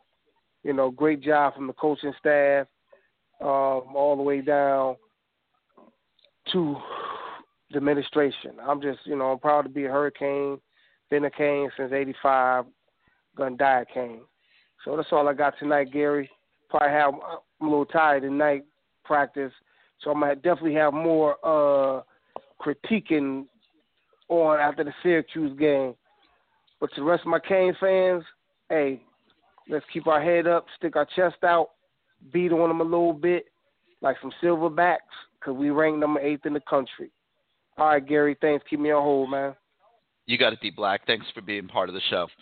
All right, guys, football season is in full swing, and I'm sure a lot of you are betting every week on the pro games and the college games. And let me just tell you that where you're betting is just as important as who you're betting on, and that's why I've been telling you guys for a few years now to go check out mybookie.ag. And you know who's going to win, so lay down some cash and win big today. And MyBookie gives 100% cash bonuses when you sign up. So you're making money right off the bat for doing nothing, gives you a little bit of a head start. And they have the fastest payouts, just 2 business days. And live in-game betting, which is kind of cool if you like to do that. And the most rewarding player perks in the business. Plus they have an all-new mobile site that makes wagering on the go a breeze. And if you join mybookie.ag now, and you use the CaneSport Live promo code CANE, C-A-N-E, MyBookie will match your deposit with up to a 100% bonus. So use promo code CANE to activate the offer. Visit mybookie.ag today and get in on the action with MyBookie. You'll love the website. Really, really good graphics. Nice, cool platform. Works real well. You play, you win, you get paid. at mybookie.ag, and we thank them for being part of CaneSport Live. And now let's go out to the 205, where you're now live on the show. Who's this? What's up, Mr. Slaughter? Yeah. How are you, sir? Man, I'm good, man. How you doing, Gary? Doing good. It's fun covering a winning team for a change. It's been a rough I know, right? 11 years, man. It's just kind of fun, you know. Everyone's feeling pretty good. Not a lot of attitudes or things like that. And it's fun. It's fun being out there around the kids. They're happy. They're feeling good about themselves. The coaches are feeling good. It's nice, Yeah, man, I'm excited as well. Nobody's trying to fire Al Golden. Nobody's hollering and screaming, Al Golden's got to go. Yeah, that's crazy. I just got a couple of things, man. I just hear a lot of critiquing about the play calling of Mark Richt, and I don't understand why. I mean, we begged for years to have a coaching staff that adjusts to the players that we have because, we had a coach that was playing defense that didn't fit our players. You know what I'm saying? So we got a coach that adjusts his style to hit the players that he has, and people complaining. I like the short intermediate passes that Mark Richt does. I like the fact that he kept running the same swing pass because they wasn't stopping it. That's smart coaching. My old high school coach would say, you keep running until they stop it. Which I just think I think Mark is doing a great job with his play call. I mean, sometimes, he can, like you said, the matchup with the play caller can be a little better. But as far as him calling the game, he can't control when when Roselle overthrows a ball or he throws a swing pass too hard or somebody get beat or you whiff a block or something like that. But as far as overall, I think he's been calling a pretty good game. Slaughter, I thought that when the games were on the line the last 2 weeks, that what was going on offensively was just absolutely brilliant. I mean, exactly. The Florida State game, in the final minute, the way he worked in those two running plays. Exactly. That was ridiculous. That's smart. That's great gutsy play calling, and that's what. Oh my God! You know what I'm saying? That's what you want. You try to catch a defense off guard. Nobody thought they was going to run the ball on 3rd-11. You know what I'm saying? Yeah, and I don't know if you noticed, he tried to do the same thing against Georgia Tech, and they were ready for it, and the running plays didn't work. Yeah. But, how about the way they threw I think on 7 of 8 plays, they threw the bubble screen. I mean, when have you ever seen that before? Like, a 2-minute offense built on bubble screens. I mean, it was and the execution was so good. Exactly. I mean, why complain? I mean, you know what I'm saying? That got us in field goal range. I mean, I was sitting there in awe of what I was watching. They went right down the field to go win the game in the last minute on bubble screens. Exactly, and what I don't understand is why the school is not, why Miami is not getting the respect as if we're not playing anyone, and they clamor teams like Penn State that has played absolutely no one. You know what I'm saying? Which it baffles me. It's like I think Slaughter. I think it's because a lot of those people that are on TV talking and stuff, they're not seeing the Miami games. They're just seeing the score and a couple highlights. Yeah, that's true. That's true. But as far as Homer, he's a prime example of letting a player prove that he's ready. He pay his dues, special teams. But that guy's a hard worker. Me personally, I don't care if he's better than Mark Walton. I just want to win, and I don't think Mark Walton cares if he's better than him. You know what I'm saying? Well, yeah, like I said earlier, why does that comparison have to even be made? I mean, what the kid's doing is unbelievable. I mean, this is a kid that hadn't really played before this year. He was getting a couple carries a game, and he's built the confidence of the coaches, and he's coming. Now he's got to be a starter, and in his first game as a starter, he gets 170 yards rushing. Like, screw the comparisons to Mark Walton. Just enjoy what Travis Homer's doing. It's amazing. Exactly. Yeah, and like I tell my boy Uki all the time, that he's real critical of Thomas Brown sometimes. You have to give Thomas Brown his credit for the simple fact that he has this guy ready. Thomas step up Brown to the plate, is that's all coach. spectacular. He is a spectacular. He's earning running his back. money. He's spectacular. They need to do whatever they can to keep that guy there because he's gonna help mold that program. First of all, they are doing everything they need to do to keep him there. He's making a fortune, so that's not an issue. Yeah. He's making at least $600,000 a year, so that's not an issue. I don't know if you saw the other day on the message board, I posted Thomas Brown's highlights from when he was the running back at Georgia. And you know what's crazy, Gary? Me and Thomas Brown was at Georgia camp together. Did you? I don't know if you saw. I posted his highlights on the message board the other day, and if you watch his highlights from when he played at Georgia, it's like watching Travis Homer. I mean, it's unbelievable. I mean, he was a little thicker than Travis, but very similar running styles. I mean, Thomas Brown was a heck of a running back. I never realized how good he was. He was really good. He got hurt. He was little. He was a small running back, and he got hurt pretty quickly in the National Football League, probably because of that. But in college, he was unbelievable. I mean, I was amazed when I looked at that tape. Yeah. Just one more thing, and I'm gonna let somebody else try to get on. But as far as the defense, I think the problem that we're seeing as far as with our defense right now is not really as far as what Manning is doing. It's what the offensive. You got to think about the offense they played against. The team is not going to have a lot of sacks when they're playing these fast tempo, up tempo teams because their job is to get the ball out so they can neutralize our defensive line and our blitzing. You know what I'm saying? So we have to sit back a lot more. So I think once we play, it showed when we played Florida State, a team that doesn't really, do an up tempo. We had a lot of sacks. We caused a lot of more chaos. And I think people don't need to get their hopes up and think we're going to have 1 million sacks against Syracuse because they do a lot of that fast tempo, get the ball out quick. You know what I'm saying? So I just think we're going to play that. We're going to give up some yards, but when it gets to the red zone, we're going to hold them to some field goals. You see what I'm saying? Yep. If you look at it, teams like Alabama does the same thing. They don't have a lot of sacks and a lot of tackles for loss against Texas A&M. Texas A&M played them close to the wire. You know what I'm saying? They came back, but a great defense. They won't give up the touchdown. They'll give up the 3, and that's a win sometimes. Because teams are gonna move the ball. Anybody can move the ball nowadays, as you can see. But other than that, I think people got to get out the mindset that we're not ready for a team like Alabama because anybody can lose on any given Saturday, and Syracuse proved that. I think we got Alabama really hasn't played anyone, and they've yet to be tested. So we're going to see when they play against the Auburns and the Georgias and things how good Alabama is because they may not go undefeated this year. They're looking good. Yeah, it'll be interesting to see. Georgia really looks good to me. I'm amazed how good they look. They look good because of what? Mark Witt, right?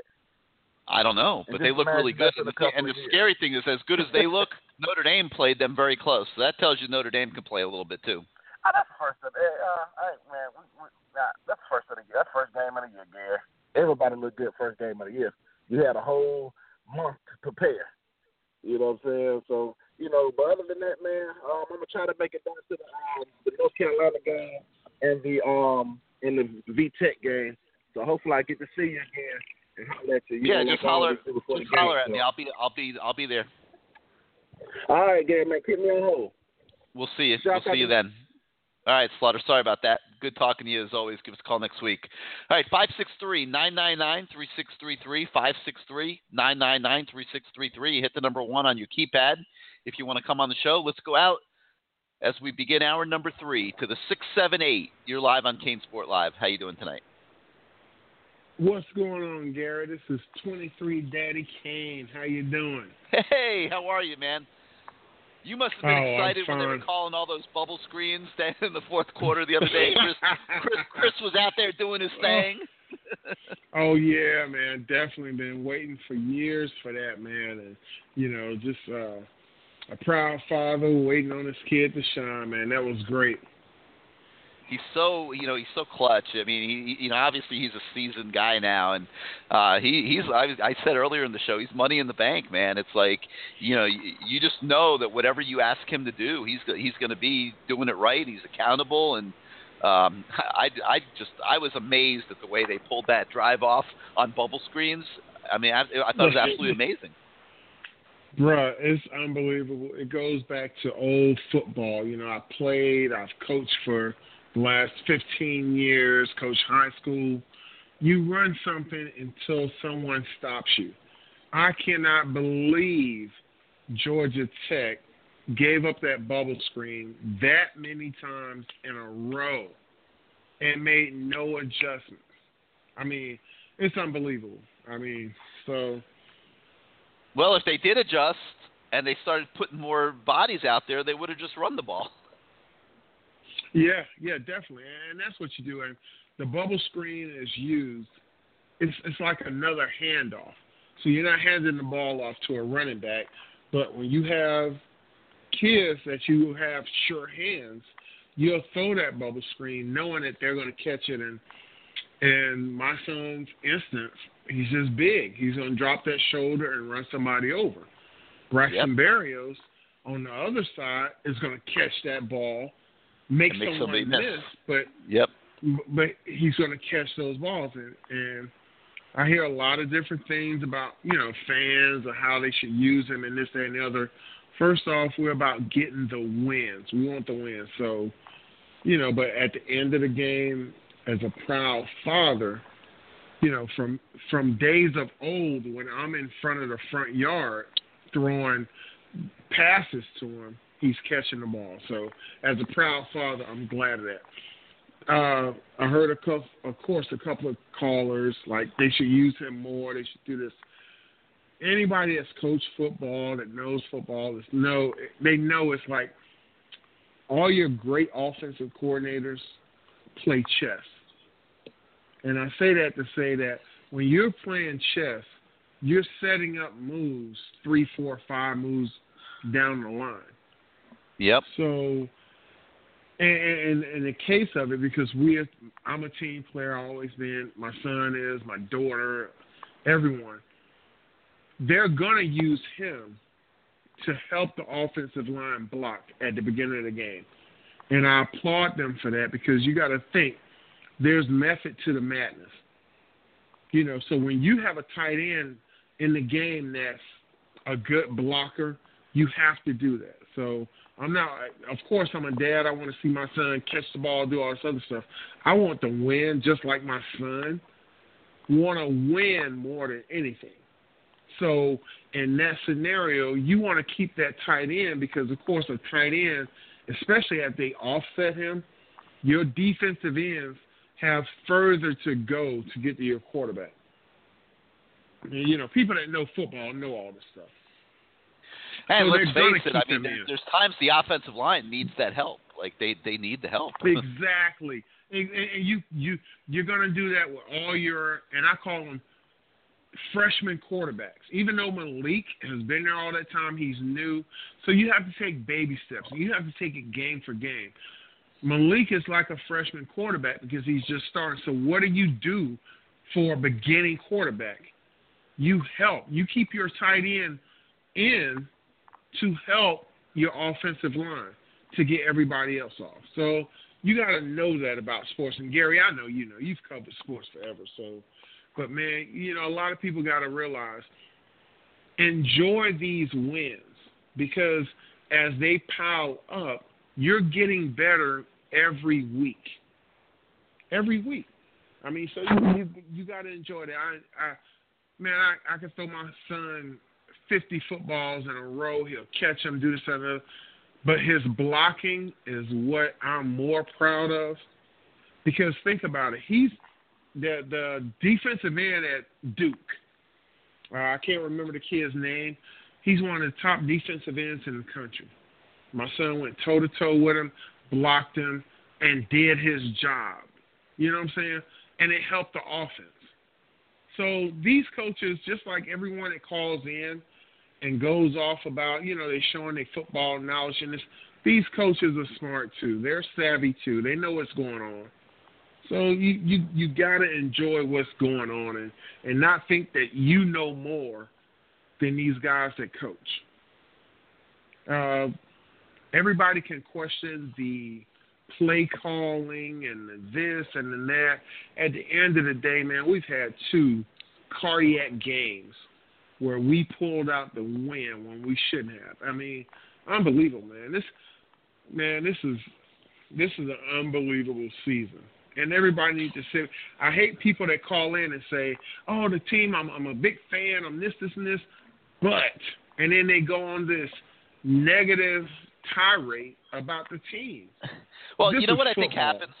I think it's like as fans, you just assume that your team is capable of doing anything. Like, you know, that they could just like roll an NFL playbook out there and run everything, and Malik can make every throw, and you know every receiver can run every route and all these things, and it's just that's just not reality. I mean, this is not a team that's developed to that point, and you know you've got an offensive line that is challenged at times. You've got like you said, a quarterback that essentially is almost like playing a freshman. Although, you know, it's better with an older kid because at least he's prepared for games for a few years, you know. Exactly. But, exactly. You know, it's not a perfect storm and it's not a perfect world. And I think, you know, there's been times where Mark tried to go down the field to Richards on some deeper routes, and it didn't work out for him. You know, the passes sailed and got intercepted. So he's out there on the practice field every day. He's gone through these games now, 5 games with his personnel. And he's getting a little bit of an understanding, I think, of what they can do really well and what they can't do. And yeah, sometimes it might look a little vanilla or whatever, but like, look at the execution. Like, you know, when it's been money time. Exactly. I mean, yeah, you have to look at that execution when it's money time because, you know, you got to think these guys are going to get better every week. Just like your defense, your offense is going to get. I mean, come on, think about it. If you're throwing that many bubble screens, I mean, people say all the time, a quarterback's best friend is a tight end. Well, and guess what? When the plays start, and you know that, if you have receivers like Darrell Langham that can go over the top, or an Ahmad Richards that can blow the top off of defenses, when that happens, then you'll have a tight end in the middle of the field that can beat a middle linebacker. I mean, everything has a place in order. I mean, we just got to – people, if you know football, you can see what's going on. He's going to have Malik throw these passes, these bubble screens to get his confidence up. So when he attacks downfield, it's going to be wide open. So, I mean – and all that is to say, if you know football, you know what's going on. You know you're not going to show your complete hand every game. You're not. So in every game, you're going to throw another wrinkle in. Here go another wrinkle. Here go. Now you got to worry about your tight end catching the ball. Now you got to worry about your receivers catching them. Now you got to worry about I got a 6'5" receiver going against a 5'9" DB. You got to worry. Now I got to worry about a running back that can catch the ball in the flats in the backfield, coming out of the backfield. There are different wrinkles that they're only going to show when they have to. And true indeed, our last couple of games came down to some great plays. Darrell Langham came in with my son. Know him, know his family, and that kid waited his time. But if you look at his highlights from high school, he's doing the same exact thing he did in high school. High pointing the ball, going up as a big receiver, and making plays. So it's just fun, man. I mean, I'm in Atlanta. And between me and my family, we're going down there. We're going to every game. Of course, it's his senior year, but we're enjoying the process. And I hate to take up all this time, but you got to think, a lot of these guys, you play freshman football, sophomore football, they didn't start getting that acclaim until maybe their junior year. And then their senior year, they really showed out. So you got to give these kids time enough to develop, all of them. every one of them, if you give them that time, they'll develop. And that's why you'll see in college and high school, you have freshman, sophomore, junior, and senior. So these guys that develop as a senior, like my son, guess what? Now that they become seniors in college, they're going to develop and show that same thing that they showed in high school. It just happens. It develops at different times, and you got to sit back and wait on that. It's big. Miami's biggest problem is that so many people declare early for the NFL. And that's a problem for Miami because you don't have a senior-heavy team. Whether it's high school, college, it could be park ball. When I coach 11 and 12s, your team is always better when you're senior-heavy. And that's what we ran into this year. This year's team is senior-heavy, whether it's a red shirt senior or whatever, and you're showing the dividends of it. It's hard to say, I'm going to sit back and somebody's going to go undefeated and do this and this. The chances of it going undefeated, nobody should be realistic about that and say, we're going to go undefeated and win the ACC and the national championship. Just enjoy every game. We're going to lose some game. If we don't, that's a whole different story. But you got to think, you don't want to lose the games that you shouldn't lose. So like I heard you earlier, because, I've been listening all night. Yeah, Syracuse at the beginning of the year, no one thought that was going to be a real game. But coming off of beating the number 2 team in the country, you got to take them serious. You go to North Carolina next, and they're down, but you can't take them for. But then you have 2 hard games in Virginia Tech and Notre Dame. So, you just got to play that season for what it is and just enjoy it. I'm sorry I'm taking up a lot of time. No, you're absolutely right. 1 week at a time. Enjoy every minute. Prepare for every game. Do the best you can. And don't worry about how much time you're taking up. I'm sure there's nobody listening that minds about that. You're making great points and bringing a unique perspective. So we appreciate you calling in. We've actually missed you so far this year. Oh, yeah. I've called in from work a couple times and couldn't talk. So I got you. All right. Well, you going to come down this weekend? Yes, sir. I will be there Friday. This is big, and of course, this is senior year, so me and his mom are trying to make every game possible. But yeah, definitely, I'll be down there and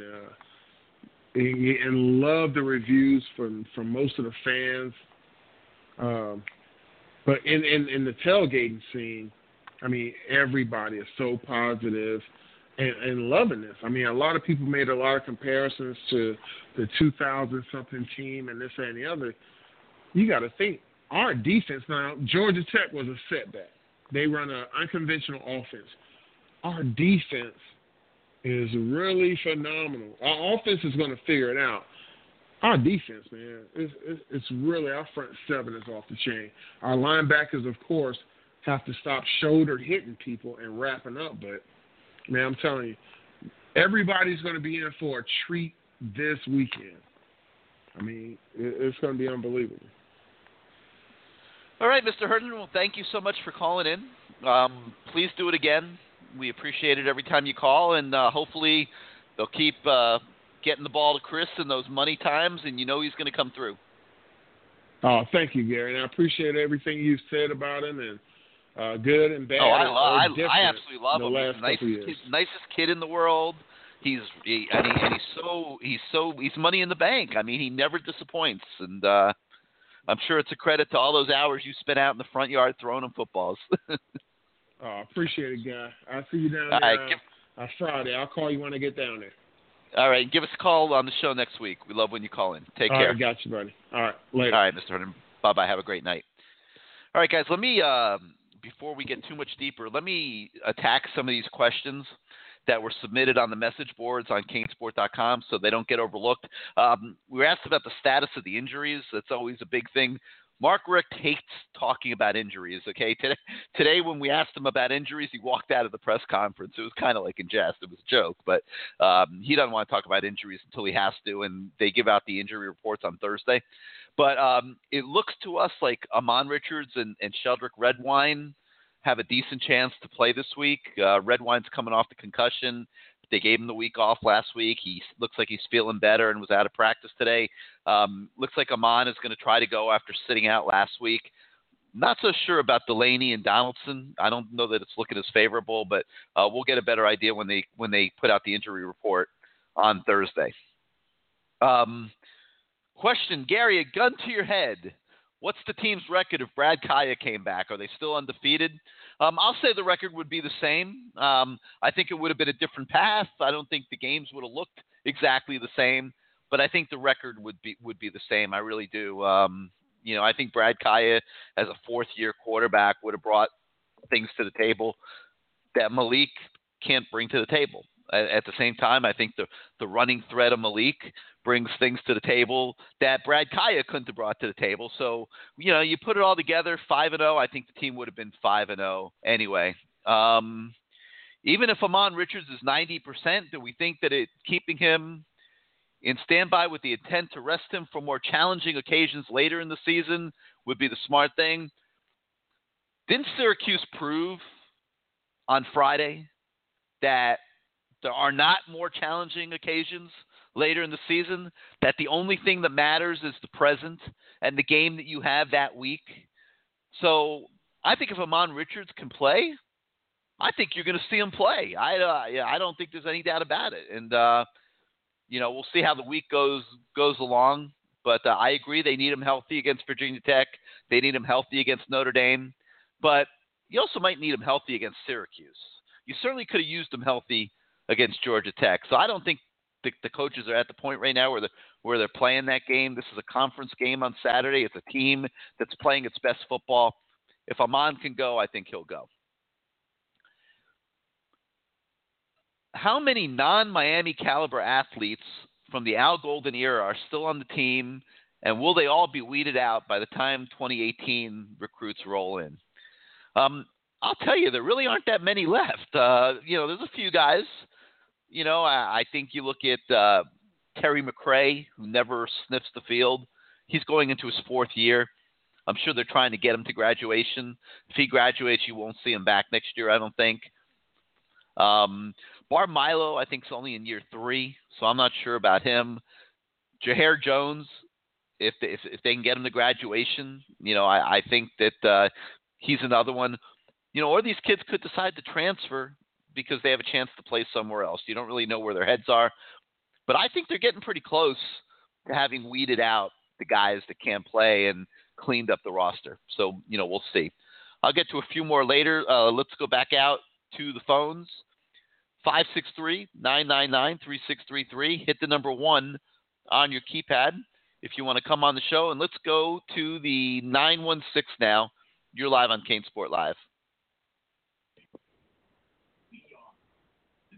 Are you with us? That's you.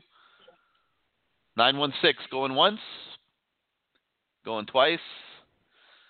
All right, if you want to come on the show, you're going to have to call back. Let's go to the 954. 954, you're live on CaneSport Live. Are you with us? You can't talk to the wifey and come on the show. 954, going once. Yeah, I got sorry about that, Gary. All right. Hold on 1 second. Hold on, Gary. You got to talk to us, not the wife. Yeah.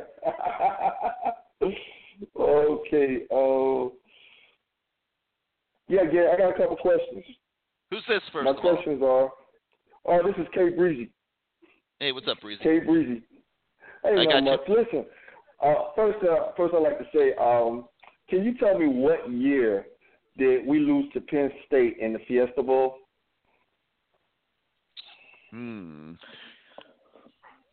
I believe.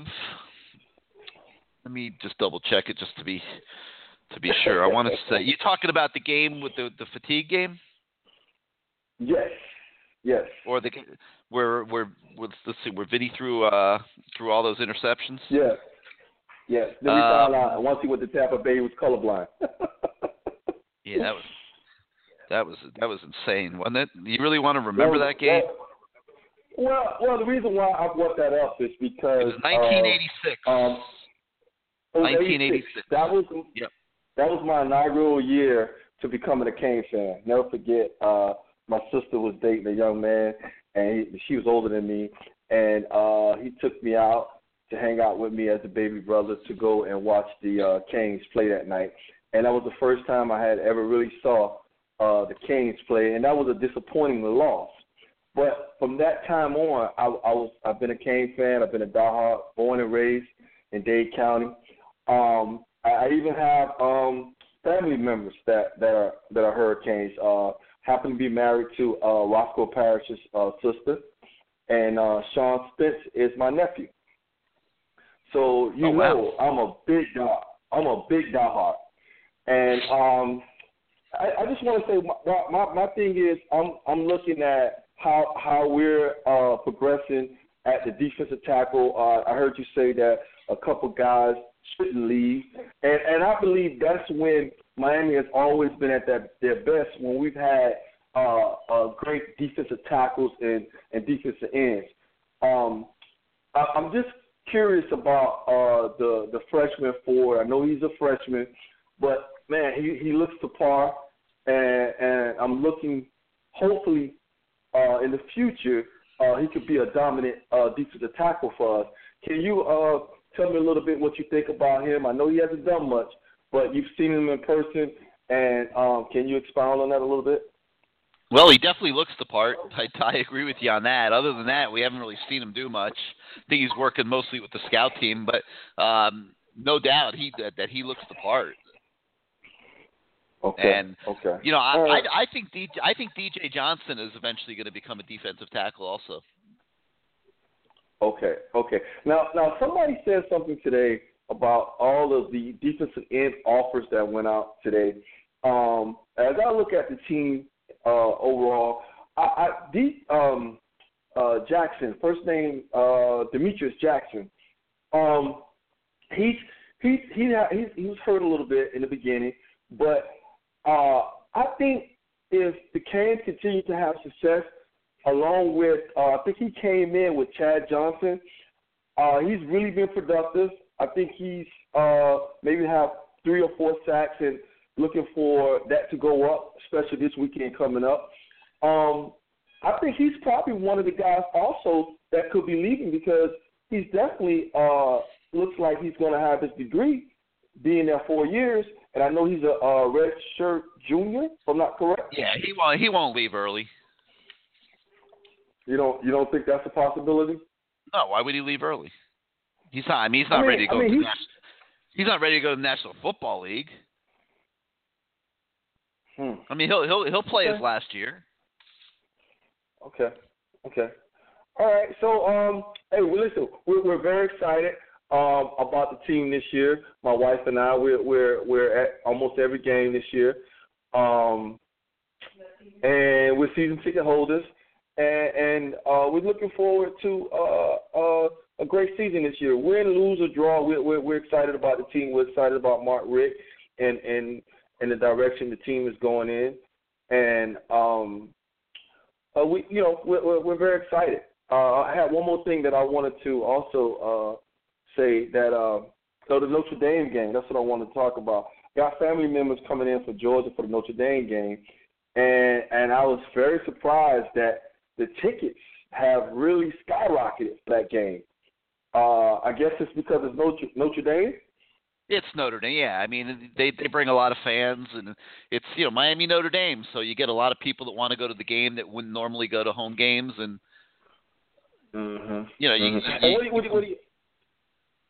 what do you expect? Sorry to cut you off. What do you expect?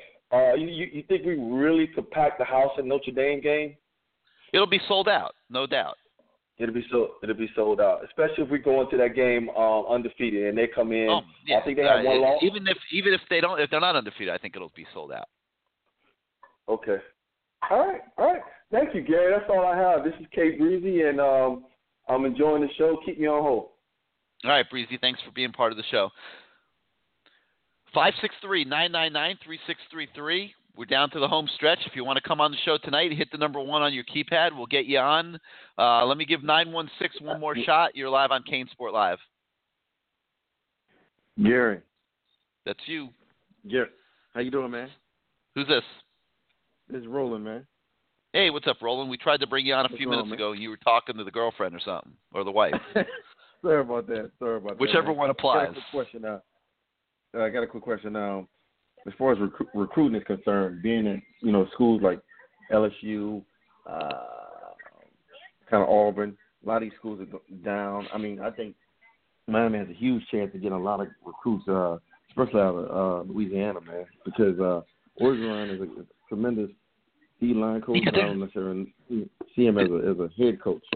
Yeah, I don't see them in Louisiana that much. I don't know. We'll see. We'll see if that changes, but they're not really in Louisiana that much. It's a lot of guys, man. That they got to really get into New Orleans area and areas outside. So yeah, I don't think they're working that area this year very much. I'm trying to think. I'm looking. I don't see any recruits from Louisiana. I don't think there's no. I don't think they're working Louisiana this year. Okay. And what about offensive line and D line? Any guys that you see that they? Because I think we definitely need depth on that O line. We need that line could be a little bit bigger, a little bit more athletic. You see any guys coming in? They're getting hard into the linemen now. They've kind of been, I think, wanting to evaluate guys in their senior years before they pull the trigger. Mm-hmm. And I think, they're doing a lot of that film study now, and the offers are going out, and, we're trying to figure out who they're really looking at and stuff. I mean, but it's going to come into a clear picture here over the next few weeks, I think. Okay. And you think Gray's going to get any more carries? Because, I mean, I know he got that one carry in the game. He depends how the games. I think it depends how the games go. I mean, I think they want to get him more carries, but when you're losing the whole game like they were on Saturday and Travis Homer's playing the way he's playing, how do you take him off the field, right? But let me ask you a question. Well, it seems like we don't mix. I know, Rick. I mean, I understand Malik, Rozier. They're not gonna really try to just open a playbook up like crazy. But I'm just wondering, if it, do some screens, kind of change it up a little bit. Make it a little bit more, not conventional. Yeah, I mean, that's what a lot of people are saying that. I don't know. Yeah. Well, I think it'd be a good test to play Syracuse this weekend because they up tempo, they picked the pace up a little bit. I just hope we come out with a little bit more, a little more energy, and the defense. I think Chad Thomas. I'm expecting a little bit more from him. I mean, what you think about him this whole season? It's been this way for 4 years. You're not going to get more. You're not getting more. It is what it is. No, he. I'll tell you. I think he had the tackle on the first at the first 3 plays of the game. I think, from what I remember, and then he just disappeared the rest of the day. I don't know. I mean, I think it is what it is. Okay. All right. Well, I appreciate it, Gary. Just keep me on hold. All right, man. Thank you for being part of the show. All right, let me attack a few more of these questions because I do want to make sure I get them in. Can the team keep winning with the slow starts by Rozier and the lucky bounces at the end to win the games? Well, I mean, it's a tough way to go, that's for sure. You could go to the well one too many times. You've heard that cliche in sports. But, let's be honest. How many teams win every single game? We're sitting here talking about the Canes going undefeated this year. Do you know what kind of odds that you could have gotten on that before the season started? So, one, like Mr. Herndon said, enjoy it one game at a time, and let's see where it ends up and how it goes. But, obviously you'd like to start faster. You don't want to make it as tough as you can for yourself. I don't think there's any doubt about that. What the heck are the Canes going to do in the secondary to survive the year? Well, we're going to find out Saturday, aren't we? Because this team is going to stress out the secondary quite a bit, I think. This will be a good challenge for those guys. And hopefully Sheldrick Redwine comes back and things are a little bit better. And I think D. Delaney, when he gets back, he had straightened himself out, and there's hope back there. But right now they're getting beat a little bit. And I'm not sure what more we could really say about it. It's a play-by-play thing. You just hope they survive one way or the other. How would we grade the front seven this year? It seems like the linebackers are having a slow start to their big expectations. I don't think there's any doubt about it that the front seven has gotten off to a little bit of a slow start, has not played up to expectations. We've seen it in flashes, I think, from everybody. I thought the defensive tackles played their best game by far against Georgia Tech. They were dominant. They were disruptive. They executed Manny Diaz's schemes to a T and were very impactful in that game. I think the ends have been so-so.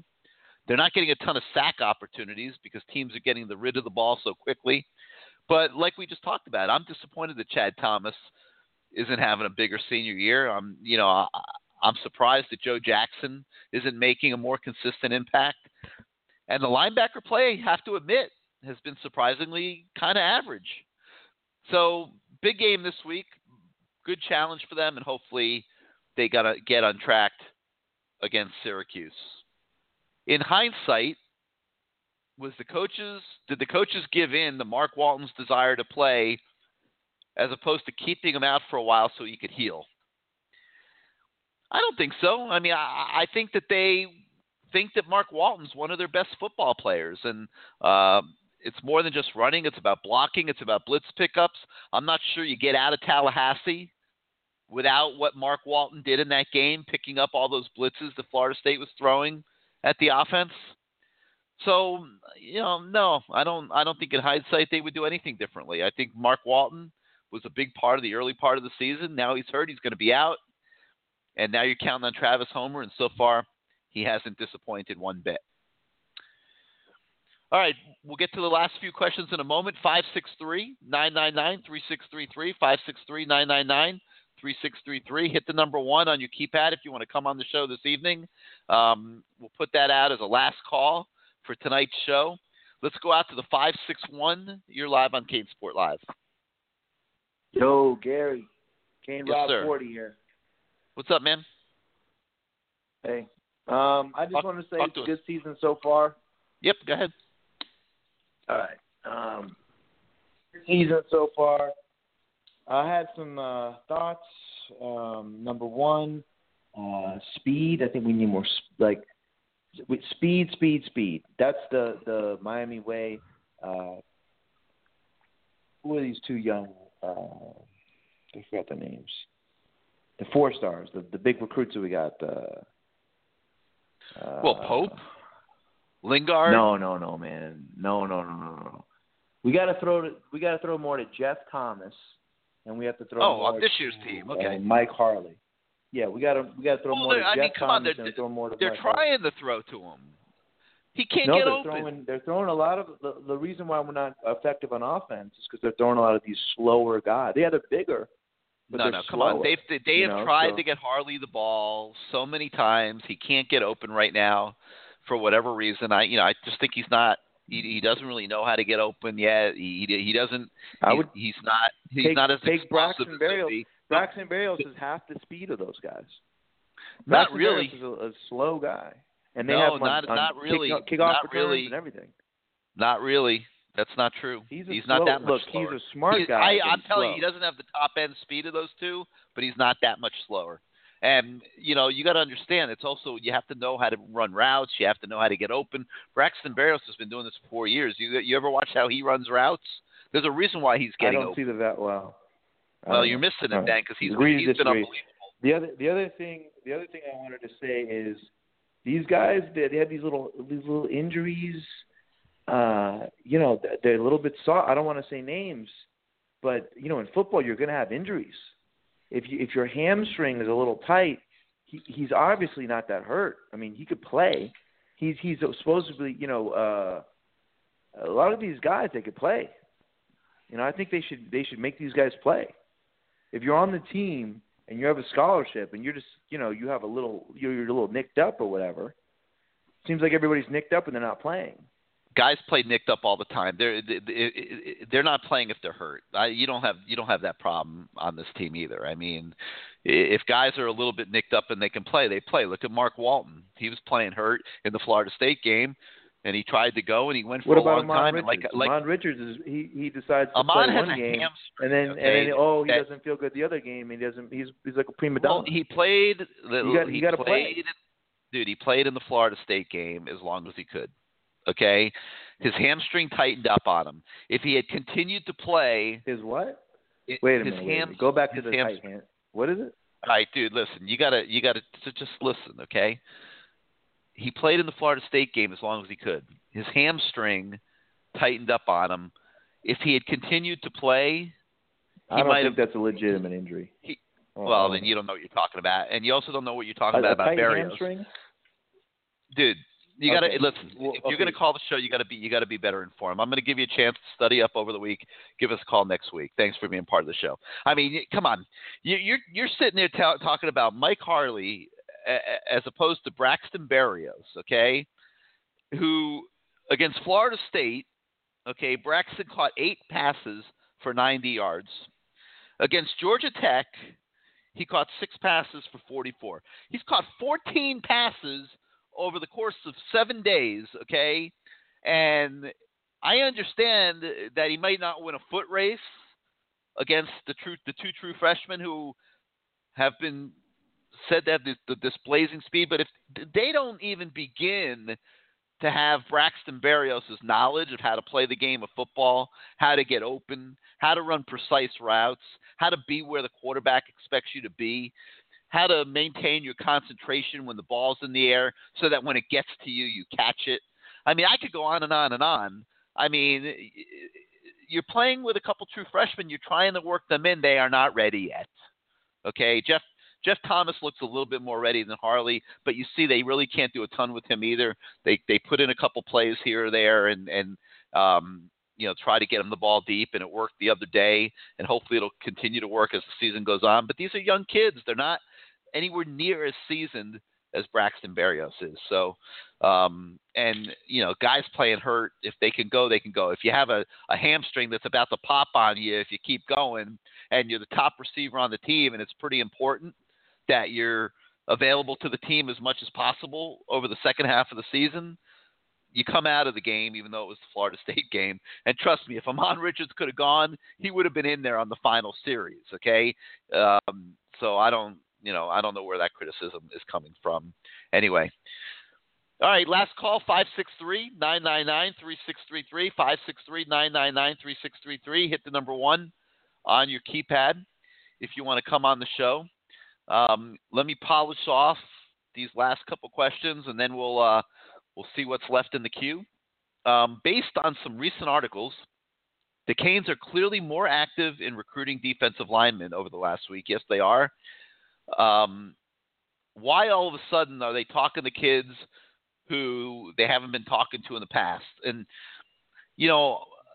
I think they always intended to be very active recruiting defensive linemen. And I think they, like I said earlier, they were waiting to evaluate some senior film and make sure that they're on the right guys, and they feel Manny Diaz and Craig Kulagowski feel good about who they're recruiting.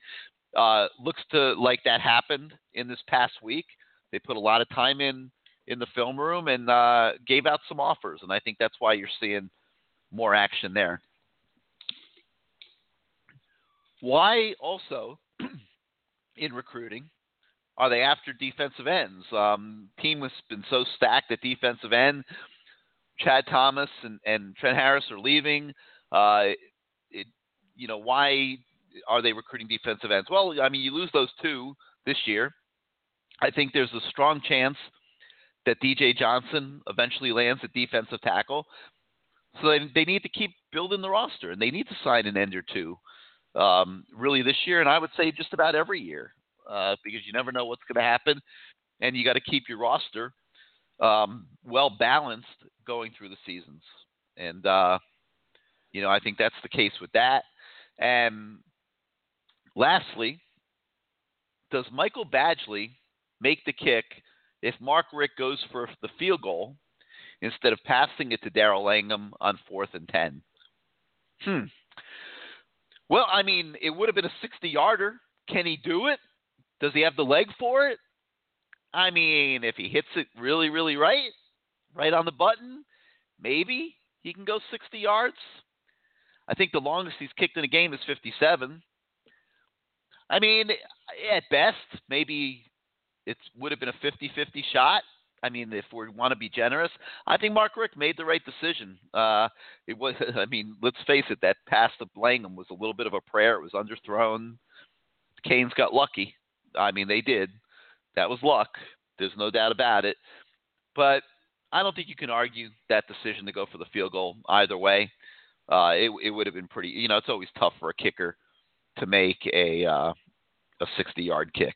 So, you know, can't really dispute that one at all. All right, guys, I think let me see. Nope, I've got one more. Let's go out to the 973. You're live on CaneSport Live. Oh, Gary, it's not. Oh no, you've already been on. I'm sorry. You've already been on. All right, so I think we've covered it for tonight. I want to thank everybody that called in. Thought it was a really good show. As always, Canes play Syracuse Saturday, 3:30. Another interesting ACC conference game. Mark Richt said today that he thinks that the ACC is as competitive as any conference in the country, and it's kind of proven to be the case. I mean, when you got Florida State battling every week to win games. They just barely beat Duke the other day, lost to NC State, lost to Miami. Miami, life and death to beat Florida State and Georgia Tech. Virginia Tech already lost to Clemson. Clemson goes and loses to Syracuse. Louisville is a competent team. You know, they're struggling, to win games, but they're always a dangerous opponent. So it's a pretty competitive conference. So look at the way Wake Forest has risen up this year. So Mark Richt might be right. It might be the most competitive conference in America, as a lot of people are starting to think it's become. And another one this Saturday with Syracuse coming to town on a high off of their upset of Clemson. So I hope to see a bunch of you out at the stadium on Saturday. Let's fill that place a little bit better than it happened last week. And we'll see if the Canes can rise up and go to 6-0 and continue their move up the polls and continue making this an exciting season for everybody. I want to thank mybookie.ag. Remember, if you like to bet on games, if you go make a deposit, they'll match it 100%. You use the promo code CANE to activate that offer.